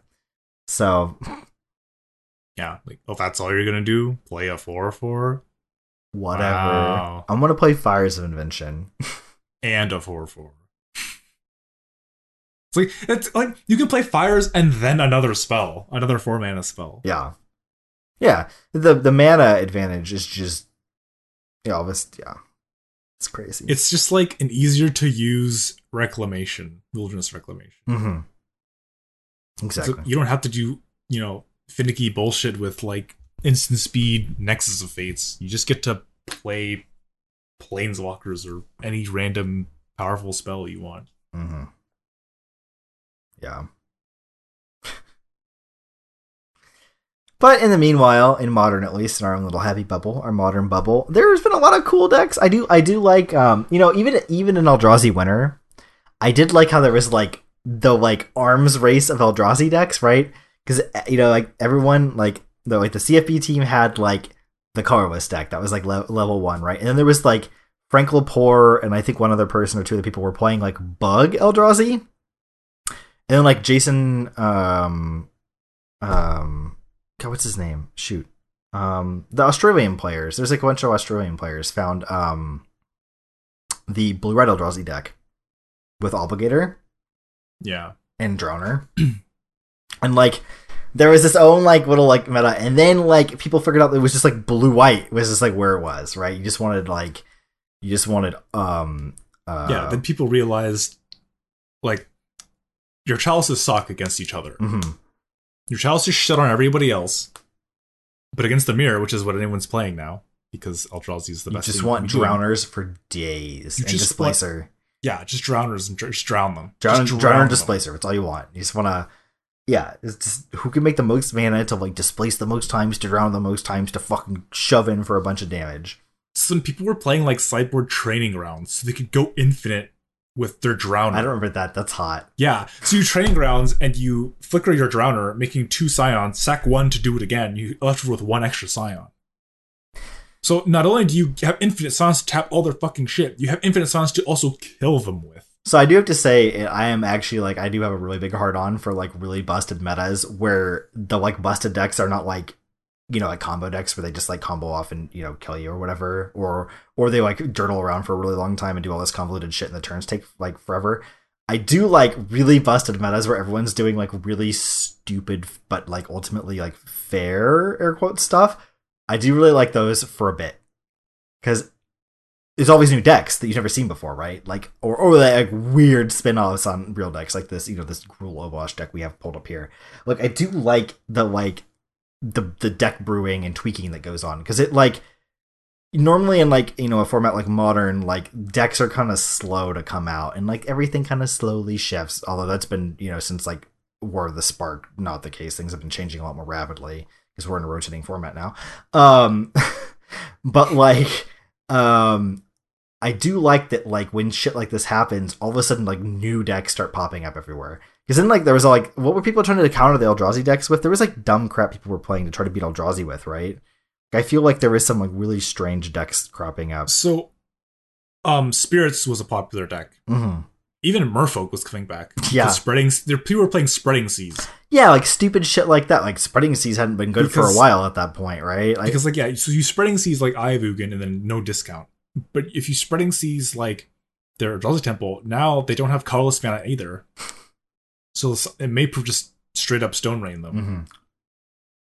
And then Lantern was like came back and like Ensnaring Bridge decks came back because those other decks have 0 ways to beat Ensnaring Bridge until they started playing white. But yeah, if you're playing Colorless Eldrazi and put just like LOL, here's a Ensnaring Bridge. I think it's better in Modern right now too with the companions because like they're the ultimate issue of companions is that they're limiting because there's not very many of them. That's like the long term big fear, right? It's like even if there's 10, that is long term very stale and boring because it's all going to get mined out and it's gonna separate into like tiers like the. Yeah, it kind of already has with Lurrus, right? It's like, let's say with like Obosh, right? Like how many different ways can you build the Obosh? Yeah, and so in the short term, in the near term, it's sweet because everyone gets to build all these stupid fucking decks. And so there's all of this like diversity short term. Although Lurrus is kind of been pretty obviously like the go-to, right? Like the tier 1, like the free roll, like the easy choice, right? And the other ones are getting, I think, explored or dug out as deeply as they could be because Lurrus is just way easier to like make a sweet deck with, right? And it's much more like take existing deck, cram in Lurrus, cut your permanents that cost more than 3, if you can get away with that, But the other decks are really cool, and some of the Lurrus decks are cool too. But like the Yorion decks, like everyone's suddenly cramming 20 extra fucking cards into their deck, right? So that's kind of cool. When's the last time you saw anyone cast Restoration Angel? Yeah, like what? It's been a hot minute. Yeah, I mean, I proxied fucking Abundant Growth. I don't know where it is. I have it somewhere here on my desk. But yeah, I proxied Abundant Growths today. Like, what? I don't own those because they're bad. I own a foil. A foil Abundant Growth. Because, so yeah. Jeskai Ascendancy combo. Yeah. And then, like, you have people playing, like, piles of, like, like, Boil and Choke. Like, yeah, the Jund. Like, there's, like, a Jund, like, a weirdo Jund deck. Like, this is the biggest, like, I think, evolution you've seen in Jund in a minute. Because, like, people are, like, playing, like, Lurrus, Bob, Kroxa, Skooz is really good again, because everyone's playing these, Lurrus decks. And then, like, they don't play Liliana. Like, what? Like, a Jund deck with Liliana? That's never existed. Like, that's not a thing. And so, like, yeah, it's just cool. And then, like, I've seen versions, like I said, playing Hexdrinker now. And, like, the sideboards are wild with, like, 3 fucking boils and crap like that. And it seems like everyone's been like, how do we beat, like, big mana with our Lurrus Jund deck? Just fucking pack as many damping spheres on the sideboard as you can get your hands on. But yeah, I don't know. It's cool. For now. And I think the cards are hitting paper this Friday. The honeymoon period is in full swing. How long do you think we have before it's just miserable and everyone wants to die? Well, it sounds like in Vintage they may already be there. Oh, yeah, Vintage, they already got there in Vintage. Vintage, they're pulling the brakes. They're pumping the brakes. And Legacy, too. And I think part of that is because those formats are already basically, like, only existed online. That's, like, not quite true. But I think the bulk of the community for both of those formats is really in the last year or two shifted. It's been maybe longer than that. But I feel like in the last few years, it's been much more so. Everyone's playing on Moto now. Because, like, a lot of local places, the play groups are winding down, or people have just been supplementing, right? Like, they just want to play more of the formats because they like them a lot. And they're like, you know what? Stuff is so cheap these days, and especially with the rise of rental accounts on Magic Online, you can, play. Like for me, for example, I can play. If I wanted to play Vintage, I could easily play Vintage on Moto. No problems. The stuff isn't that expensive. I have, my rental account. My limit isn't even that high, but I could easily play Vintage. And so people are doing that. Like people people like me that play mainly Modern can dip their toe into Legacy, Vintage, or people who are mainly Legacy players can dip their toe into Vintage. And the metas there's a lot more people playing the formats than there used to be online. And so I think things are getting solved faster. Like you've seen of these, different Breach decks and Oko decks and stuff. And this card's obviously really powerful, but people have been really kind of dialing in and homing in on like the ideal configurations a lot faster than used to happen in these formats. In recent memory, obviously way back, people actually like played Legacy at like SCGs and shit, and like, there was turnover in the meta and all that at a much more rapid pace. But in Vintage, I think people, it wasn't that hard, I don't think, and B, there's enough like matches going on that actually there's real stakes, right? Because you can qualify for like the PT, you can win decent prizes now online because of how they've changed up their organized play. There's incentive, like monetary, physical, like cash incentive to do well in these formats now. And if no one plays the formats, it's even more incentive, right? Because like, if you're queuing up for a 20, if there's no people in the event, it's a slam dunk. So everyone's like, oh, it's a slam dunk, I got to go do this, and so the numbers pick back up, and so people are working on these formats and solving them, and so the companions where the problems with the bad card design in the companions is even more exacerbated in a format like Vintage or a format like Legacy, where there's even better enablers to go with them. All the like, in Standard, it's like it's an advantage, but maybe it's a little smaller, less easy to see. But like each step back in card pool, it's like now you have LED, or now you have Black Lotus to go with your Lurrus, right? Like. Yeah, like, or your Garuda, right? Like Garuda, especially with LED. You have to play 4 LEDs with your Garuda. You only get 1 Lotus in Vintage. Stupid shit like that. Yeah, it's interesting. And so, yeah, it's just people are breaking it. And so we see, they're already taking action in those formats, it looks like. I'm assuming Lurrus ban. Do you think maybe Zerda? Lutri seeing play in Vintage, which is interesting. Yeah. Everything's restricted. You're making the joke about Highlander shops. Well, some of the other decks can look quite like that too. Bronze, your Brainstorm, Preordained Ponder. You want each of those. You got your time, your Ancestral Recall, your Lotus, your Moxen. Even Mental Misstep is restricted now. Mental Misstep, Gush is restricted now, right? Yeah. You're one of Mentor if you want to play that. You can't play that with Lurrus, but and then then you have like the Zerda decks. Like, there's a lot of very powerful cards, like the Bowerman decks, and Shops has a lot of cards like that too, right? Like, I feel like, anyways, stuff like Lodestone Golem. Yeah, the taxing pieces. So they're taking action on those first. I wonder what'll get banned. My guess is like what, Zerda, Lurrus, and Vintage, maybe Lutri. I don't know, maybe Lutri. Maybe it'll be like maybe it'll be the same argument as like EDH. It's not actually a real restriction on this format. Yeah, I don't know. And then Legacy, Lurrus, maybe Garuda. I don't know. I don't think anything else has like really been like oppressive in Legacy, although like Zerda might pick up if some of their ones get banned. Well, that's the other concern, right? You just ban the best ones. Yeah, that's like been my big worry. I feel like it's just like the mechanic is inherently so powerful that it's like you ban the best ones and then people just move down the list, right? Like, in a world where Rich Shea says Kahira is better than Mentor in your 75, Kahira sucks. Like, Kahira is a shitty companion, but it's better than playing Snapcasters in your Modern deck. It's better than playing Mentor in your Vintage deck.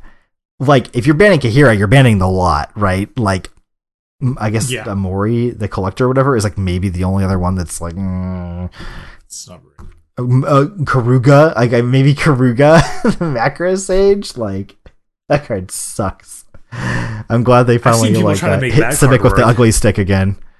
Yeah, it was a legacy deck. They tried to make Karuga work. It was hilarious. Oh yeah, I saw that. Yeah. You get to play all the spirit guides. Oh, the spirit guides.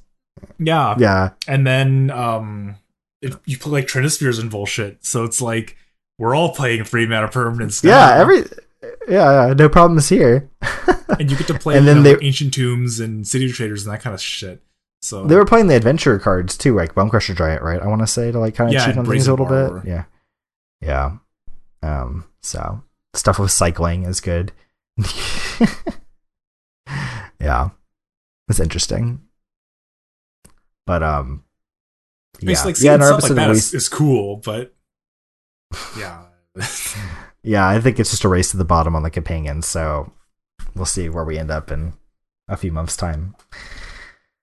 Anyways, we said we weren't going to talk about companions, yet we spent basically the whole episode talking about them. It's kind of hard not to, with the way Magic is right now. And I think everyone's kind of like ranging from. I think there's some people who are just fed up. People that play a lot of Magic, especially, the grinders, I think, are kind of like over it.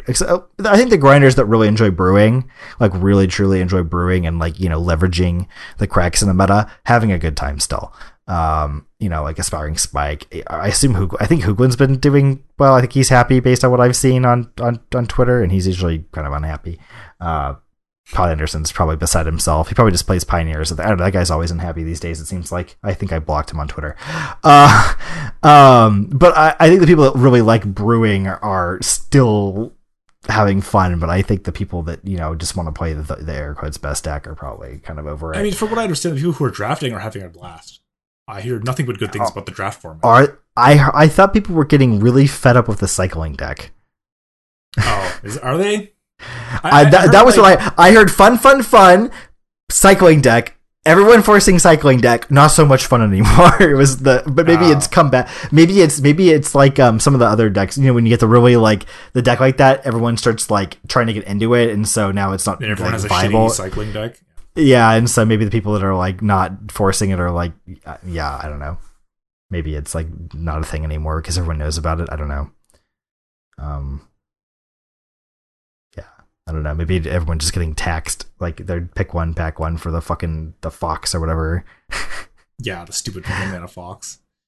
And yeah, I don't know. I'm not quite up to date on that, but yeah, I had heard really good things about the format until that kind of broke, and then it was like I was hearing some really unhappy, some sad people who were previously happy people, but I haven't really seen much about drafting in the last week or two, so maybe it's like on the up again. Maybe people are happy again. I don't know. But yeah, I don't know. It's a shame because Ikoria is like kind of an interesting set outside of Companion. So. But anyways, so Chris, your slot of the week. We already talked about what I want to play this week, which is a lot of decks, but I think Blue White Miracles is the front runner, but that'll definitely 4 days, a lot could change with me. I'm very fickle. What about you? Are you playing 80 card Yorion? I think everyone would be super excited if you did. Just meme on people as you try to shuffle your awkwardly large deck. I guess the problem is I have to print out a lot of cards either way. Actually, for 80 card Yorion, I have to print out not very many cards. A Yorion? Yeah, not a lot of cards I have to print. Yeah, a Yorion.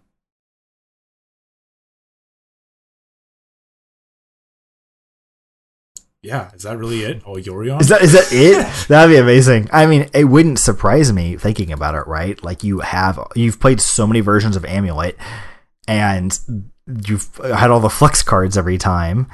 So, yeah. I mean, it depends on what flavor of Amulet I end up Yorion Amulet I end up playing. Karn. Like if I play Karn, do you I need have a Mindslaver? I want to play. I don't know. Do you have a Mindslaver? I do have a Mindslaver somewhere. EDH? Why do you have a played Mindslaver? Mono Blue Tron before. I have a Mindslaver. Oh my god. Get out of here. You're a bad person. Mindslaver is not a card that people that deserve rights play. You lose your right to play Magic. No. That's the other person. That's the one getting Mindslavered. Have you seen the Emrakul of the Promised End, like Ubu altar, basically? Emrakute the Promised Friend or whatever? I think I have. And it's like I saw someone comment, they're like, man, they really managed to take a card that is like a salt mine and make it actually sound like fun. It's like when Emrakute the Promised End is like put into nap time or something. I don't even remember how it was worded. I should look it up real quick. It's so stupid. I guess I'll indulge our listeners who haven't seen it. Yeah. So okay, if I were to play this exact list that you showed up to listeners previously, I'm not sure that I own 2 Hour Promise. You don't own Hour Promise? That's actually surprising. I think I have 1. Because I was going to pick them up for Pioneer, and then Fielded it got banned. So I was like, well, not going to bother playing any more of these cards. And I have no idea where any of my Beast Withins are. I found it, by the way. So potentially 3 cards would need to be printed. That's not bad at all. It's I gotta zoom out a little bit. It's Immercute the Promised Friend. Let's see here. It's hard to put the way I have the. This card costs 1 less to play for each card type you have in Nap Time. Flying, protection from surprises. When Immercute the Promised Friend enters the playground, another player will allow you to play their turn for them, but only if you allow them to have a turn right away afterwards.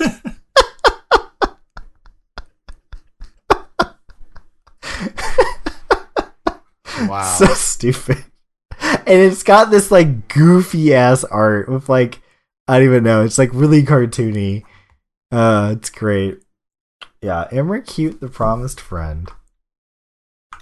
I wish they'd found a more like ridiculous line item than fly. They just left flying as is. Yeah, protection from surprises. Her friendliness is only measured by the amount of her arms. And then it has like the freaking cat, the semicolon and a 3 smiley, or the colon and a 3 smiley, like in the flavor text line. Old school. Oh man, it's great. It's great. It's good. Protection from surprises. I wish I had protection from surprises. I'd be much better at Rainbow Six if I had protection from surprises. Anyways, so no surprises here. I think I'm going to play the Blue White Miracles deck. Chris is going to play Amulet. What a surprise! What a shocker! And you know what? You know what Steven's playing? Steven's going to play Lurfinity. What a surprise! Affinity! Wow! Wow! What a surprise! Wow! Oh my gosh! Yeah. Predictable as always, right? John playing some sort of fair pile. Oh, I might just cave and play 4-color Luris Snow, by the way. So John's on some sort of fair pile. Chris is playing Amulet. Steven's playing Affinity. Nothing ever changes. Companions are perfectly fine for the format, obviously. We're the proof. Proof is in the pudding. Proof is in the podcast. I guess we'll end it there. Unless you have anything to add, Chris. Come out of nowhere with the steel chair. Oh, it's the Obosh. Oh my god. Oh my god, it's so much. Oh my god, he's gonna pillage the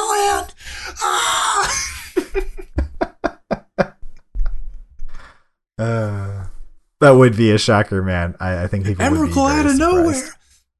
Emrakul out of nowhere. Yeah, with the, have you seen the GIF is John Cena and it's like a Christmas one and there's a gift and the audience is like pointing at it and he's like this one? They're like, yeah. And he tears it open and opens it and he pulls out a folding chair out of the present. He looks all happy. It's like it's the funniest shit. I don't even watch wrestling. I know dick about wrestling other than John Cena is a huge meme. But like, it's so funny. Like you don't need to know anything other than wrestlers and steel chairs, folding chairs, and you're like, yep. I grok this. This is great. This is quality humor. Like, the only memes all you really need to know are the memes, right? Which is John Cena, you can't see me, right? All the memes about John Cena being invisible. Yeah. It's just which is basically the same thing as the memes of Camel being invisible. Yeah. Right? Like the picture of like, at a gas station, the car is like all camo. It's like, wow, someone left their wheels here. And then there's, it's an older one, but RKO out of nowhere. Oh, yeah. They would like edit, I can't even remember the wrestler's name, but he'd like fly out of nowhere and like just RKO people. It was like the same type of format as like, they show like a sniper and people like tripping and falling. Oh. So the people like getting like falling over and like getting RKO'd. He's just gone. They just edited him out. That's great. Just like flies in, gets them, and flies out. I do love the sniper one. Yeah, it's like some kid tripping over a rock, and it's just like edited together with like It's like the Battle of It's like the Battle of Stalingrad sniper, right? Like he's like up in the bell tower or whatever. It's just like yeah. Some people do it with like Chuck Norris shooting a rifle. Or yeah, something. yeah, those are great. Oh man, see, predictable as always. We also work some memes in. The steel chair is a meme itself. I gotta say that, like, I know nothing about John Cena really, but like his facial expressions are great. The guy has got good facial acting skills. He's really selling it. He's like hamming it up, you know. I'm a fan. Yeah. I mean, what are these wrestlers if not giant actors? Yeah, giant actors. Yes. What's how wasn't Dwayne Johnson a pro wrestler? The Rock was a wrestler. Yeah. And so was Bautista. Yeah. There you go, Hulk Hogan. If you don't know who Bautista if you want to say is, Hulk Hogan had an acting career, I guess after Ascents, right? I mean, John Cena's shown up in his own shitty movies. Mr. T was a football player, right? Not a wrestler. Mr. T? Or was he a wrestler originally? It's I old don't school. recall. I know Terry, what's his last name? Terry Crews? Terry Crews, yeah. Yeah, he was a football He's a football player. Terry Crews is a treasure. The man is a gift to the human race. I love that guy. Yeah, so we're gonna go way off tangent here. If you guys were here for Magic, then you can sign off now. Yeah. But Thanks for coming. Thanks for listening. Terry Crews. I don't know if you're aware of the show called Brooklyn Nine-Nine. Nah. It's like a cop sitcom. Uh-huh. It's a comedy show. It was originally produced by Fox, and then Fox canceled it, and it got picked up by someone else, and they like recontinued it. Name a more iconic duo than Fox in canceling amazing TV shows, by the way. Yeah, so I'll wait. Brooklyn's really good. It's made by some of the people who did Parks and Rec and The Office. Oh, okay. That's a holy matrimony right there. And so they have a fucking podcast about Brooklyn Nine-Nine. It's not surprising. There's a podcast about The West Wing. I think it's still ongoing. That show ended years ago. And so the podcast I've listened to exactly one episode. I listened to it while folding laundry, and maybe you're listening right now, folding your own laundry. Actually, no, it might have been 2 episodes. I don't remember, but 2 loads. I learned. That's when I learned that the people who like produced and like wrote for The Office and Parks and Rec were working on Brooklyn. Mm-hmm. And you were like, I gotta watch that. And so they wanted to take elements they liked from both and put it in the same show. Like because I watched The Office and I couldn't really get into it. I never watched Parks and Rec, so I don't know. Parks and Rec is great. The Office, I can't deal with the cringe. It's really cringe. Yeah, it hurts me. Unbelievably cringy. Yeah, apparently that means I'm empathetic, which I'm skeptical of, but that's what the internet told me. I mean, like I watched like compilation video of like all the best moments of Dwight. Mm-hmm. And some of those are like, that is funny. Oh, it is, yeah. Some of them are like, fuck, this is so cringe. George Michael just makes me like want to crawl to my skin, and not in like a creeped out way, but just in like an embarrassment, like a shared embarrassment way. Anyway, I digress. What it was? Did I say George Michael? Michael Scott. Sorry, George Michael is Careless Whisper, that guy that did Careless Whisper. So this podcast is how I learned that Terry Crews, who's in the show named Terry Jeffords, is indeed a treasure. Oh, he's this great. This guy, he's like very artsy. Terry Crews? Yeah. With I think it was like literature or something. I don't know. Very like not what you'd expect your typical like football player to be like, but yeah. Yeah, and everyone on the show who interacts with him, like, we're taught, like, glowing review, holds him in very high regard. Yeah, like you'll never be a nicer, more glowing like guy than there was like the huge push to try to get him to voice Doomfist for Overwatch before they released Doomfist, and like he was on board. Like he's a gamer. Like he like built a gaming computer with his son or something. I was like, this guy being a good dad. It's the kind of shit my dad did. They like made the character in Brooklyn with him in mind. Of course, right? And that's partially why they named him Terry. the same fucking name. I was like, does that mean he's a bad actor, or was it just like a joke? And so when they like pitched it to him and talking like, look, the character's name is Terry, and he's like, You can't say no. his name's Terry. Like, I can't say no. And so he went on, and it's funny. You should check it out. Oh man, Get a chance. official podcast endorsement. It's really funny. Parks and Rec also very good. You should watch it.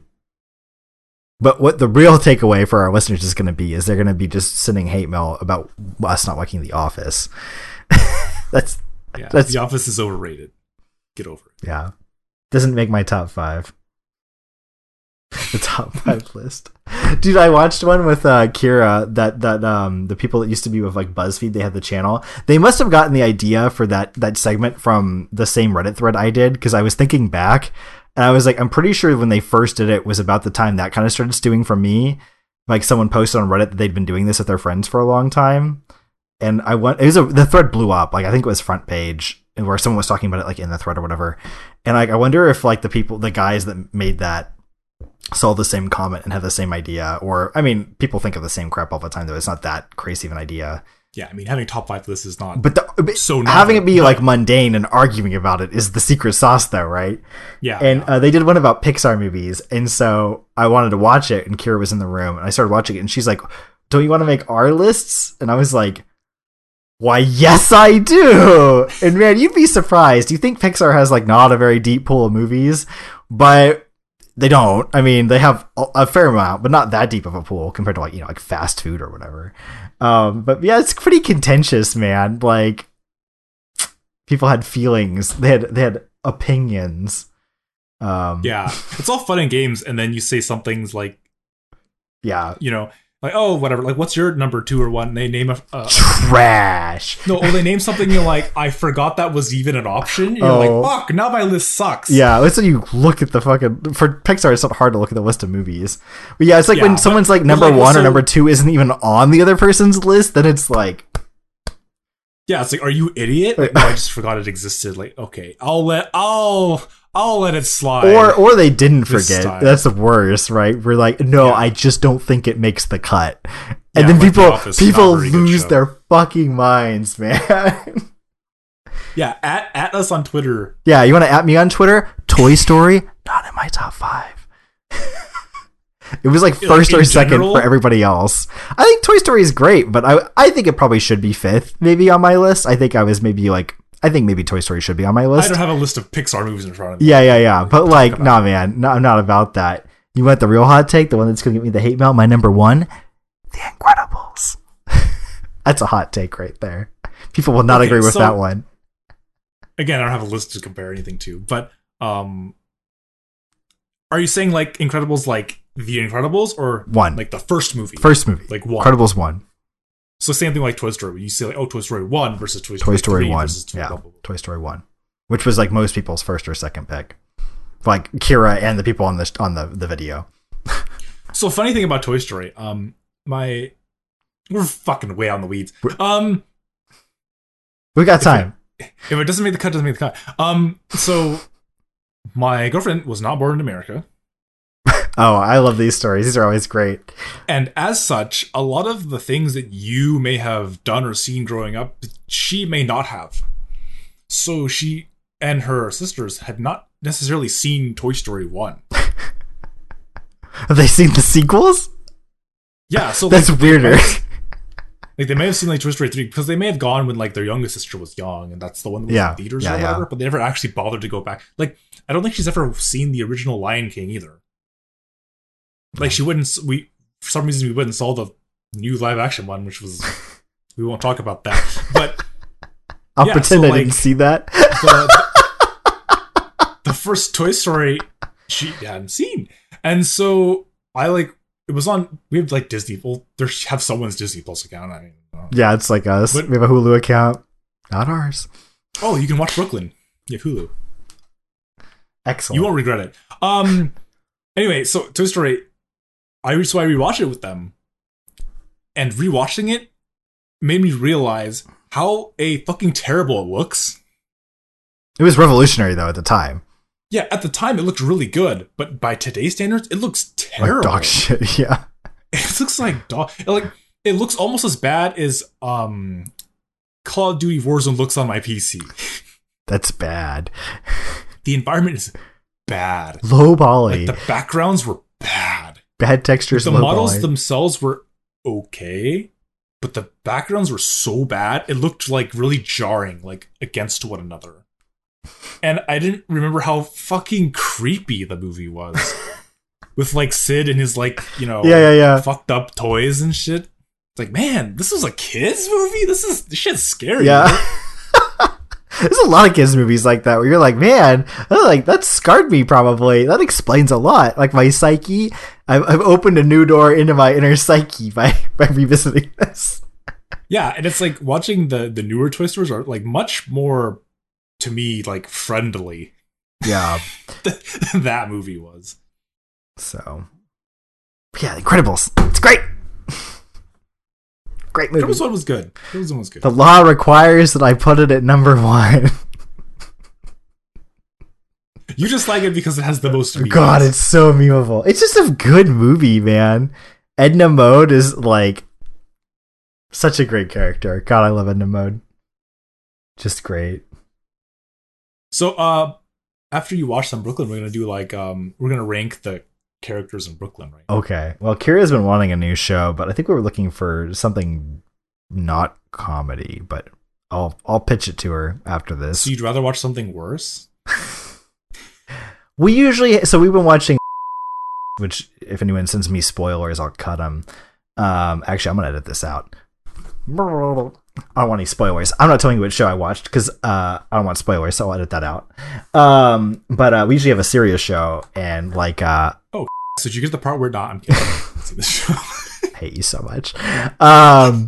Just like beep it out.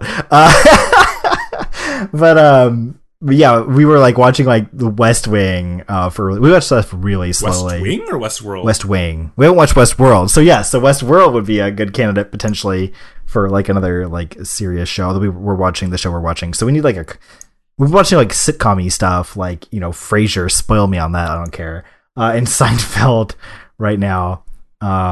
We've been watching that 70s show for like half a decade now.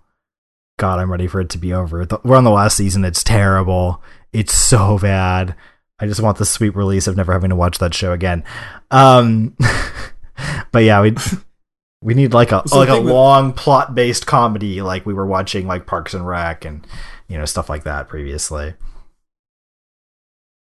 Brooklyn kind of fits the same bill there. Yeah, it's exactly like because we finished Umbrella Academy and then went into our new show from there. We haven't had like a comedy show to really replace it with. So the thing with me is I only watch what my girlfriend wants to watch because that's how it works. That's how Mafia works. Because she's a level 30 boss. I'm a level 1 viewer. Yeah. When I have time to myself, I don't spend it watching shows. Yeah, I had to make a huge push recently to like catch up on all the anime I haven't watched for the last few years because I'm in the same boat. I don't watch stuff alone anymore, so I stopped watching anime. It's like, so when I have time alone, I spend it playing like Magic Online or Rainbow Six or something like that, or doing this fucking podcast, right? So 2 hours of your life you'll never get back. I just don't watch anything by myself. So my girlfriend has no interest in watching Westworld really, so that's just not going. We should watch together. What else? The bromance. But she's already seen The Office, and so the thing is, like, I don't want to like make her rewatch shit. Yeah, and you don't want to watch it by yourself that badly. Yeah, so some things are just like I'm just never gonna watch it. Like she watched the new Joker movie without me, so I just haven't seen it. Did you miss out? I don't know. Rotten Tomato knows the answer. I guess the movie was not bad. But was it good? It was darker than everyone wanted it to be, perhaps. But I mean, it's a Joker movie. Oh, the newest one. I was thinking of one. The other bad one, the Harley Quinn one, the one that no, the one that people really disliked, where the Joker looks like Marilyn Manson. I think. Anyways. Yeah. So. I was gonna say, 'cause, like some of the things you've mentioned, yeah, she just if she's not interested in that, just fucking watch it. So at the same time, I get exposed to things that I would never have normally watched, which is sometimes good, sometimes bad. Brooklyn Nine-Nine. Yeah, so because I wouldn't have known the show. That's how we got here. I remember now. It's all coming back to me. And so Brooklyn was a show that I didn't make her, but we ended up rewatching from the beginning again. Oh, she was like maybe 3 seasons in or something, and just like I was like watching, like, man, this was really funny. She's like, you want to start from the beginning? I'm like, yeah, I guess. I'm gonna use this chance to leverage my platform. I'm gonna leverage that clout. You all should watch Kim's Convenience. That show is great. That actually is our comedy ongoing show. Now that I think about it. But we ration that shit out like sugar during wartime. Like, we watch an episode like fucking monthly, it feels like. Because we're like, it's like the grains in a fucking hourglass, man. Every time we watch an episode, like, there's less left. We can't watch anymore. Then there won't be anymore. Show is amazing. Definitely recommend. Yeah. We were sad when we got caught up with the Brooklyn. Mm-hmm. Like, that's it. That's the last episode that's out. Like, well, rip. What are we gonna watch now? Yeah, we kind of did that with Umbrella Academy. We burned through, and then we like really slowed down at the end. We're like, shit, we're running out. That show's Brooklyn is still ongoing, actually. So apparently, still is fucking Grey's Anatomy. Jesus Christ. Ugh. That's the other thing. Because my girlfriend lives with her family still. Has to be family friendly. A lot of times when I show up there after work or whatever, they're just watching whatever her sister and mom wanted to watch, which is always some shitty drama. God, her mom loves shitty dramas. So first it was Grey's, and sometimes it's like Indian dramas, which are all terrible. And they also like Korean dramas, which are also terrible. Yeah.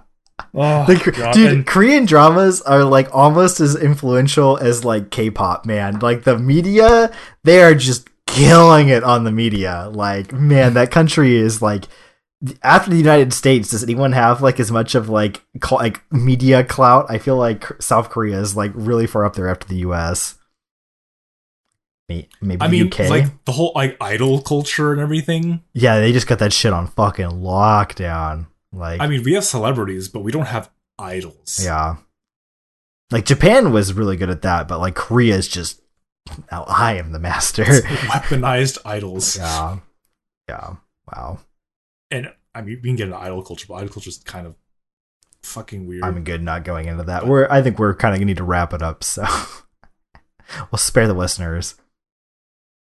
Ugh. Anyways. That came to a natural conclusion. You were saying with them watching random TV? This all came out of the stupid top 5 videos. Mm-hmm. Well, Terry Crews before that. Well, yeah. Which came out of John Cena. I know that you linked like the top 5 chips. Yeah. Video. People get. So I sat there watching it. We were supposed to go to sleep, but I opened it up in bed. Did you and Viva fight? Yes, Viva like sneaks over and is like, "What are you watching?" It's like, "Oh, they're making top 5 video for their chips, whatever." And then so we didn't fight, but she's like, "No, what the hell? That chip fucking sucks." She's like getting mad at the people in the videos. Yeah. It's. I love this. I love the concept, man. Like, it's great. Like, she'll get upset if you tell her that Classic Lay's is a good chip. Classic Lay's suck fucking ass. Classic Lay's are garbage tier chip. Do you disagree? I don't mind them. It's as plain a chip you can possibly get, but that's fine. God, they're bad. Ruffles are way better. Ruffles are a plain chip. Better. Like Ruffles are way better. So, but I don't think that Classic Lay's is on the same sort of shit tier as like Original Frito. No, Original Frito is way better. I like Original Fritos. Original Fritos fucking dude, sucks. I eat plain salted tortilla chips as a snack and enjoy it. And I don't mind doing that either. And I think Lay's Bro, Fritos are not. Really? I like Fritos, but Lay's, Fritos I are can't do strong. Lay's. Like Lay's are bad. And then like plain kettle chips, not a really a huge fan either, but they're way better, leaps and bounds better than Lay's. But I mean, like, I'm not a fan of like salt and vinegar chips, so apparently, I'm some sort of heathen. The fucking Kill Bill music, man. That's my favorite. They're so good. But apparently, I'm not that well versed in chips because like they brought up, I think, like the Hawaiian brand chips. Oh, the Maui sweet onion chips. Those are or Malibu sweet onion. Those are really good. They're I don't know really what they're good. called, but yeah. So she brought up, like, oh my god, like these like barbecue Hawaiian chips or The whatever. barbecue ones are okay, but the And I'm like, I've literally never heard of or them. maybe maybe I'm thinking it's two and it's only one. The sweet onion ones are the good ones. They're very good. You never had them? They were big before. Like I feel like before like all the sandwich places had like kettle chips. Like they all have kettle chips now. They didn't used to, right? Only some places had that kind of stuff.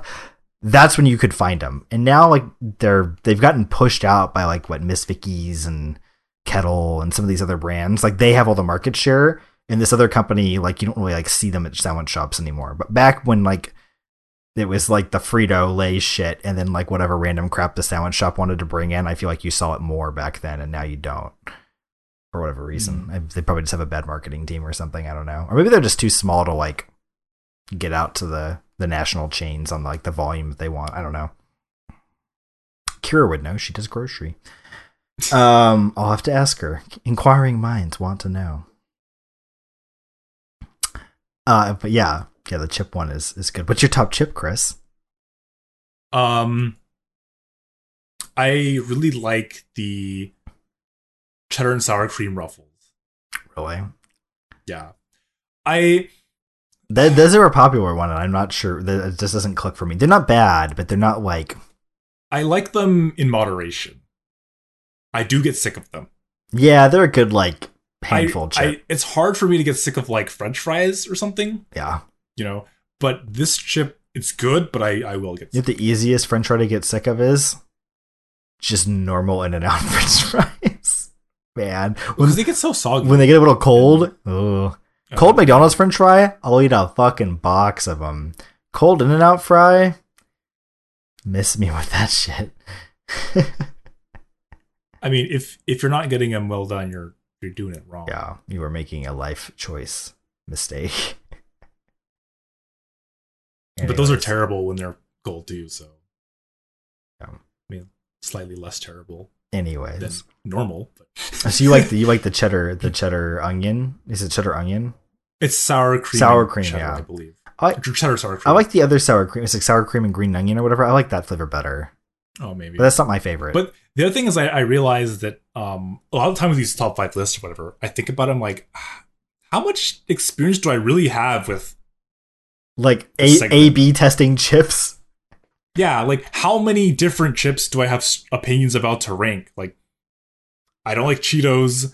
I don't like Fritos. Well, whoa. Regular Cheetos or flaming hot Cheetos? Either. Oh, you're weak. That's why. I don't like Cheetos, and I can't have hot stuff. So Flaming hot Cheetos are like they're a top tier chip. Like I'll just leave it at that. They're a top tier chip. They're because I'm just not a fan of like puffs. the puffs are terrible in my opinion.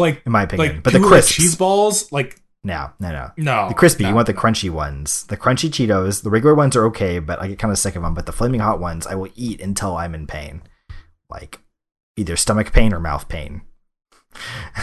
Just eat them. Yeah, I can't do the hot stuff, and Cheetos are just kind of Game changer gamers, chopsticks. Eat your flaming hot Cheetos with chopsticks. Keeps your fingers clean. You can eat them between rounds in your favorite video game. And you don't have to wipe your fingers off or get fucking Cheeto dust all over your keyboard, your nice mechanical because the keyboard. only thing worse than wiping your ass after you shit and poking through your toilet paper Ugh. is Cheeto dust. Yeah, Cheeto dust on your Oh keyboard my is an God. abomination. Yeah, chopsticks are the way. And it slows your intake, so you A, enjoy them more, and B, aren't as fucking fat after eating all the chips. So, I mean, you can use chopsticks to eat any chips. yeah, it's true. Help keep I the do. I salt use in chopsticks to eat a lot of junk food. Sticky candy, something sour with like powder all over it. M&Ms. No, that seems difficult. Like, imagine peanut M&Ms with chopsticks. That sounds very difficult. They're like glossy. There's no texture to like gotta work for your stuff. Yeah, you gotta really work for your peanut M&M. Holy crap! Regular M&Ms are more oblong, so I feel like you might actually like have a better time. And they're lighter. Like a peanut M&M is like heavy, kind of round a lot of the time, and smooth, which is just like it seems like a killer combo for chopsticks. I feel like a regular M&M would be worse because the shape is less. It's more saucery. Maybe. So like and they lay flat, right? That is true. So maybe that is worse. You have to like tilt. You have to eat more of them to be satisfied, so you have to work even harder. All right, we're way out in the weeds. We got to roll this one up, man. I'm gonna burst. I'm about to burst. I've been drinking too much water. Anyways, thank you for checking us out and sticking around till the very, very end. If you've made it. You've made it. You've arrived. If you're wondering where you can find more of this delightful content, you can head on over to mtgconflux.com. You can also find us on Facebook and Twitter under the same name. You can check out our video content, including this very own podcast right here, the one you're listening to. You can watch it live in video on our YouTube page. You can also support us and join the MTG Conflux community at patreon.com/mtgconflux or by buying MTG Conflux shirts and swag on redbubble.com. Check out the links on our Facebook and Twitter pages. And if you have any suggestions or comments, please reach out to us. We'd love to read them, even if there are opinions about snack foods that you disagree with. Again, we really do appreciate you sticking around, and we hope you'll join us in the next one.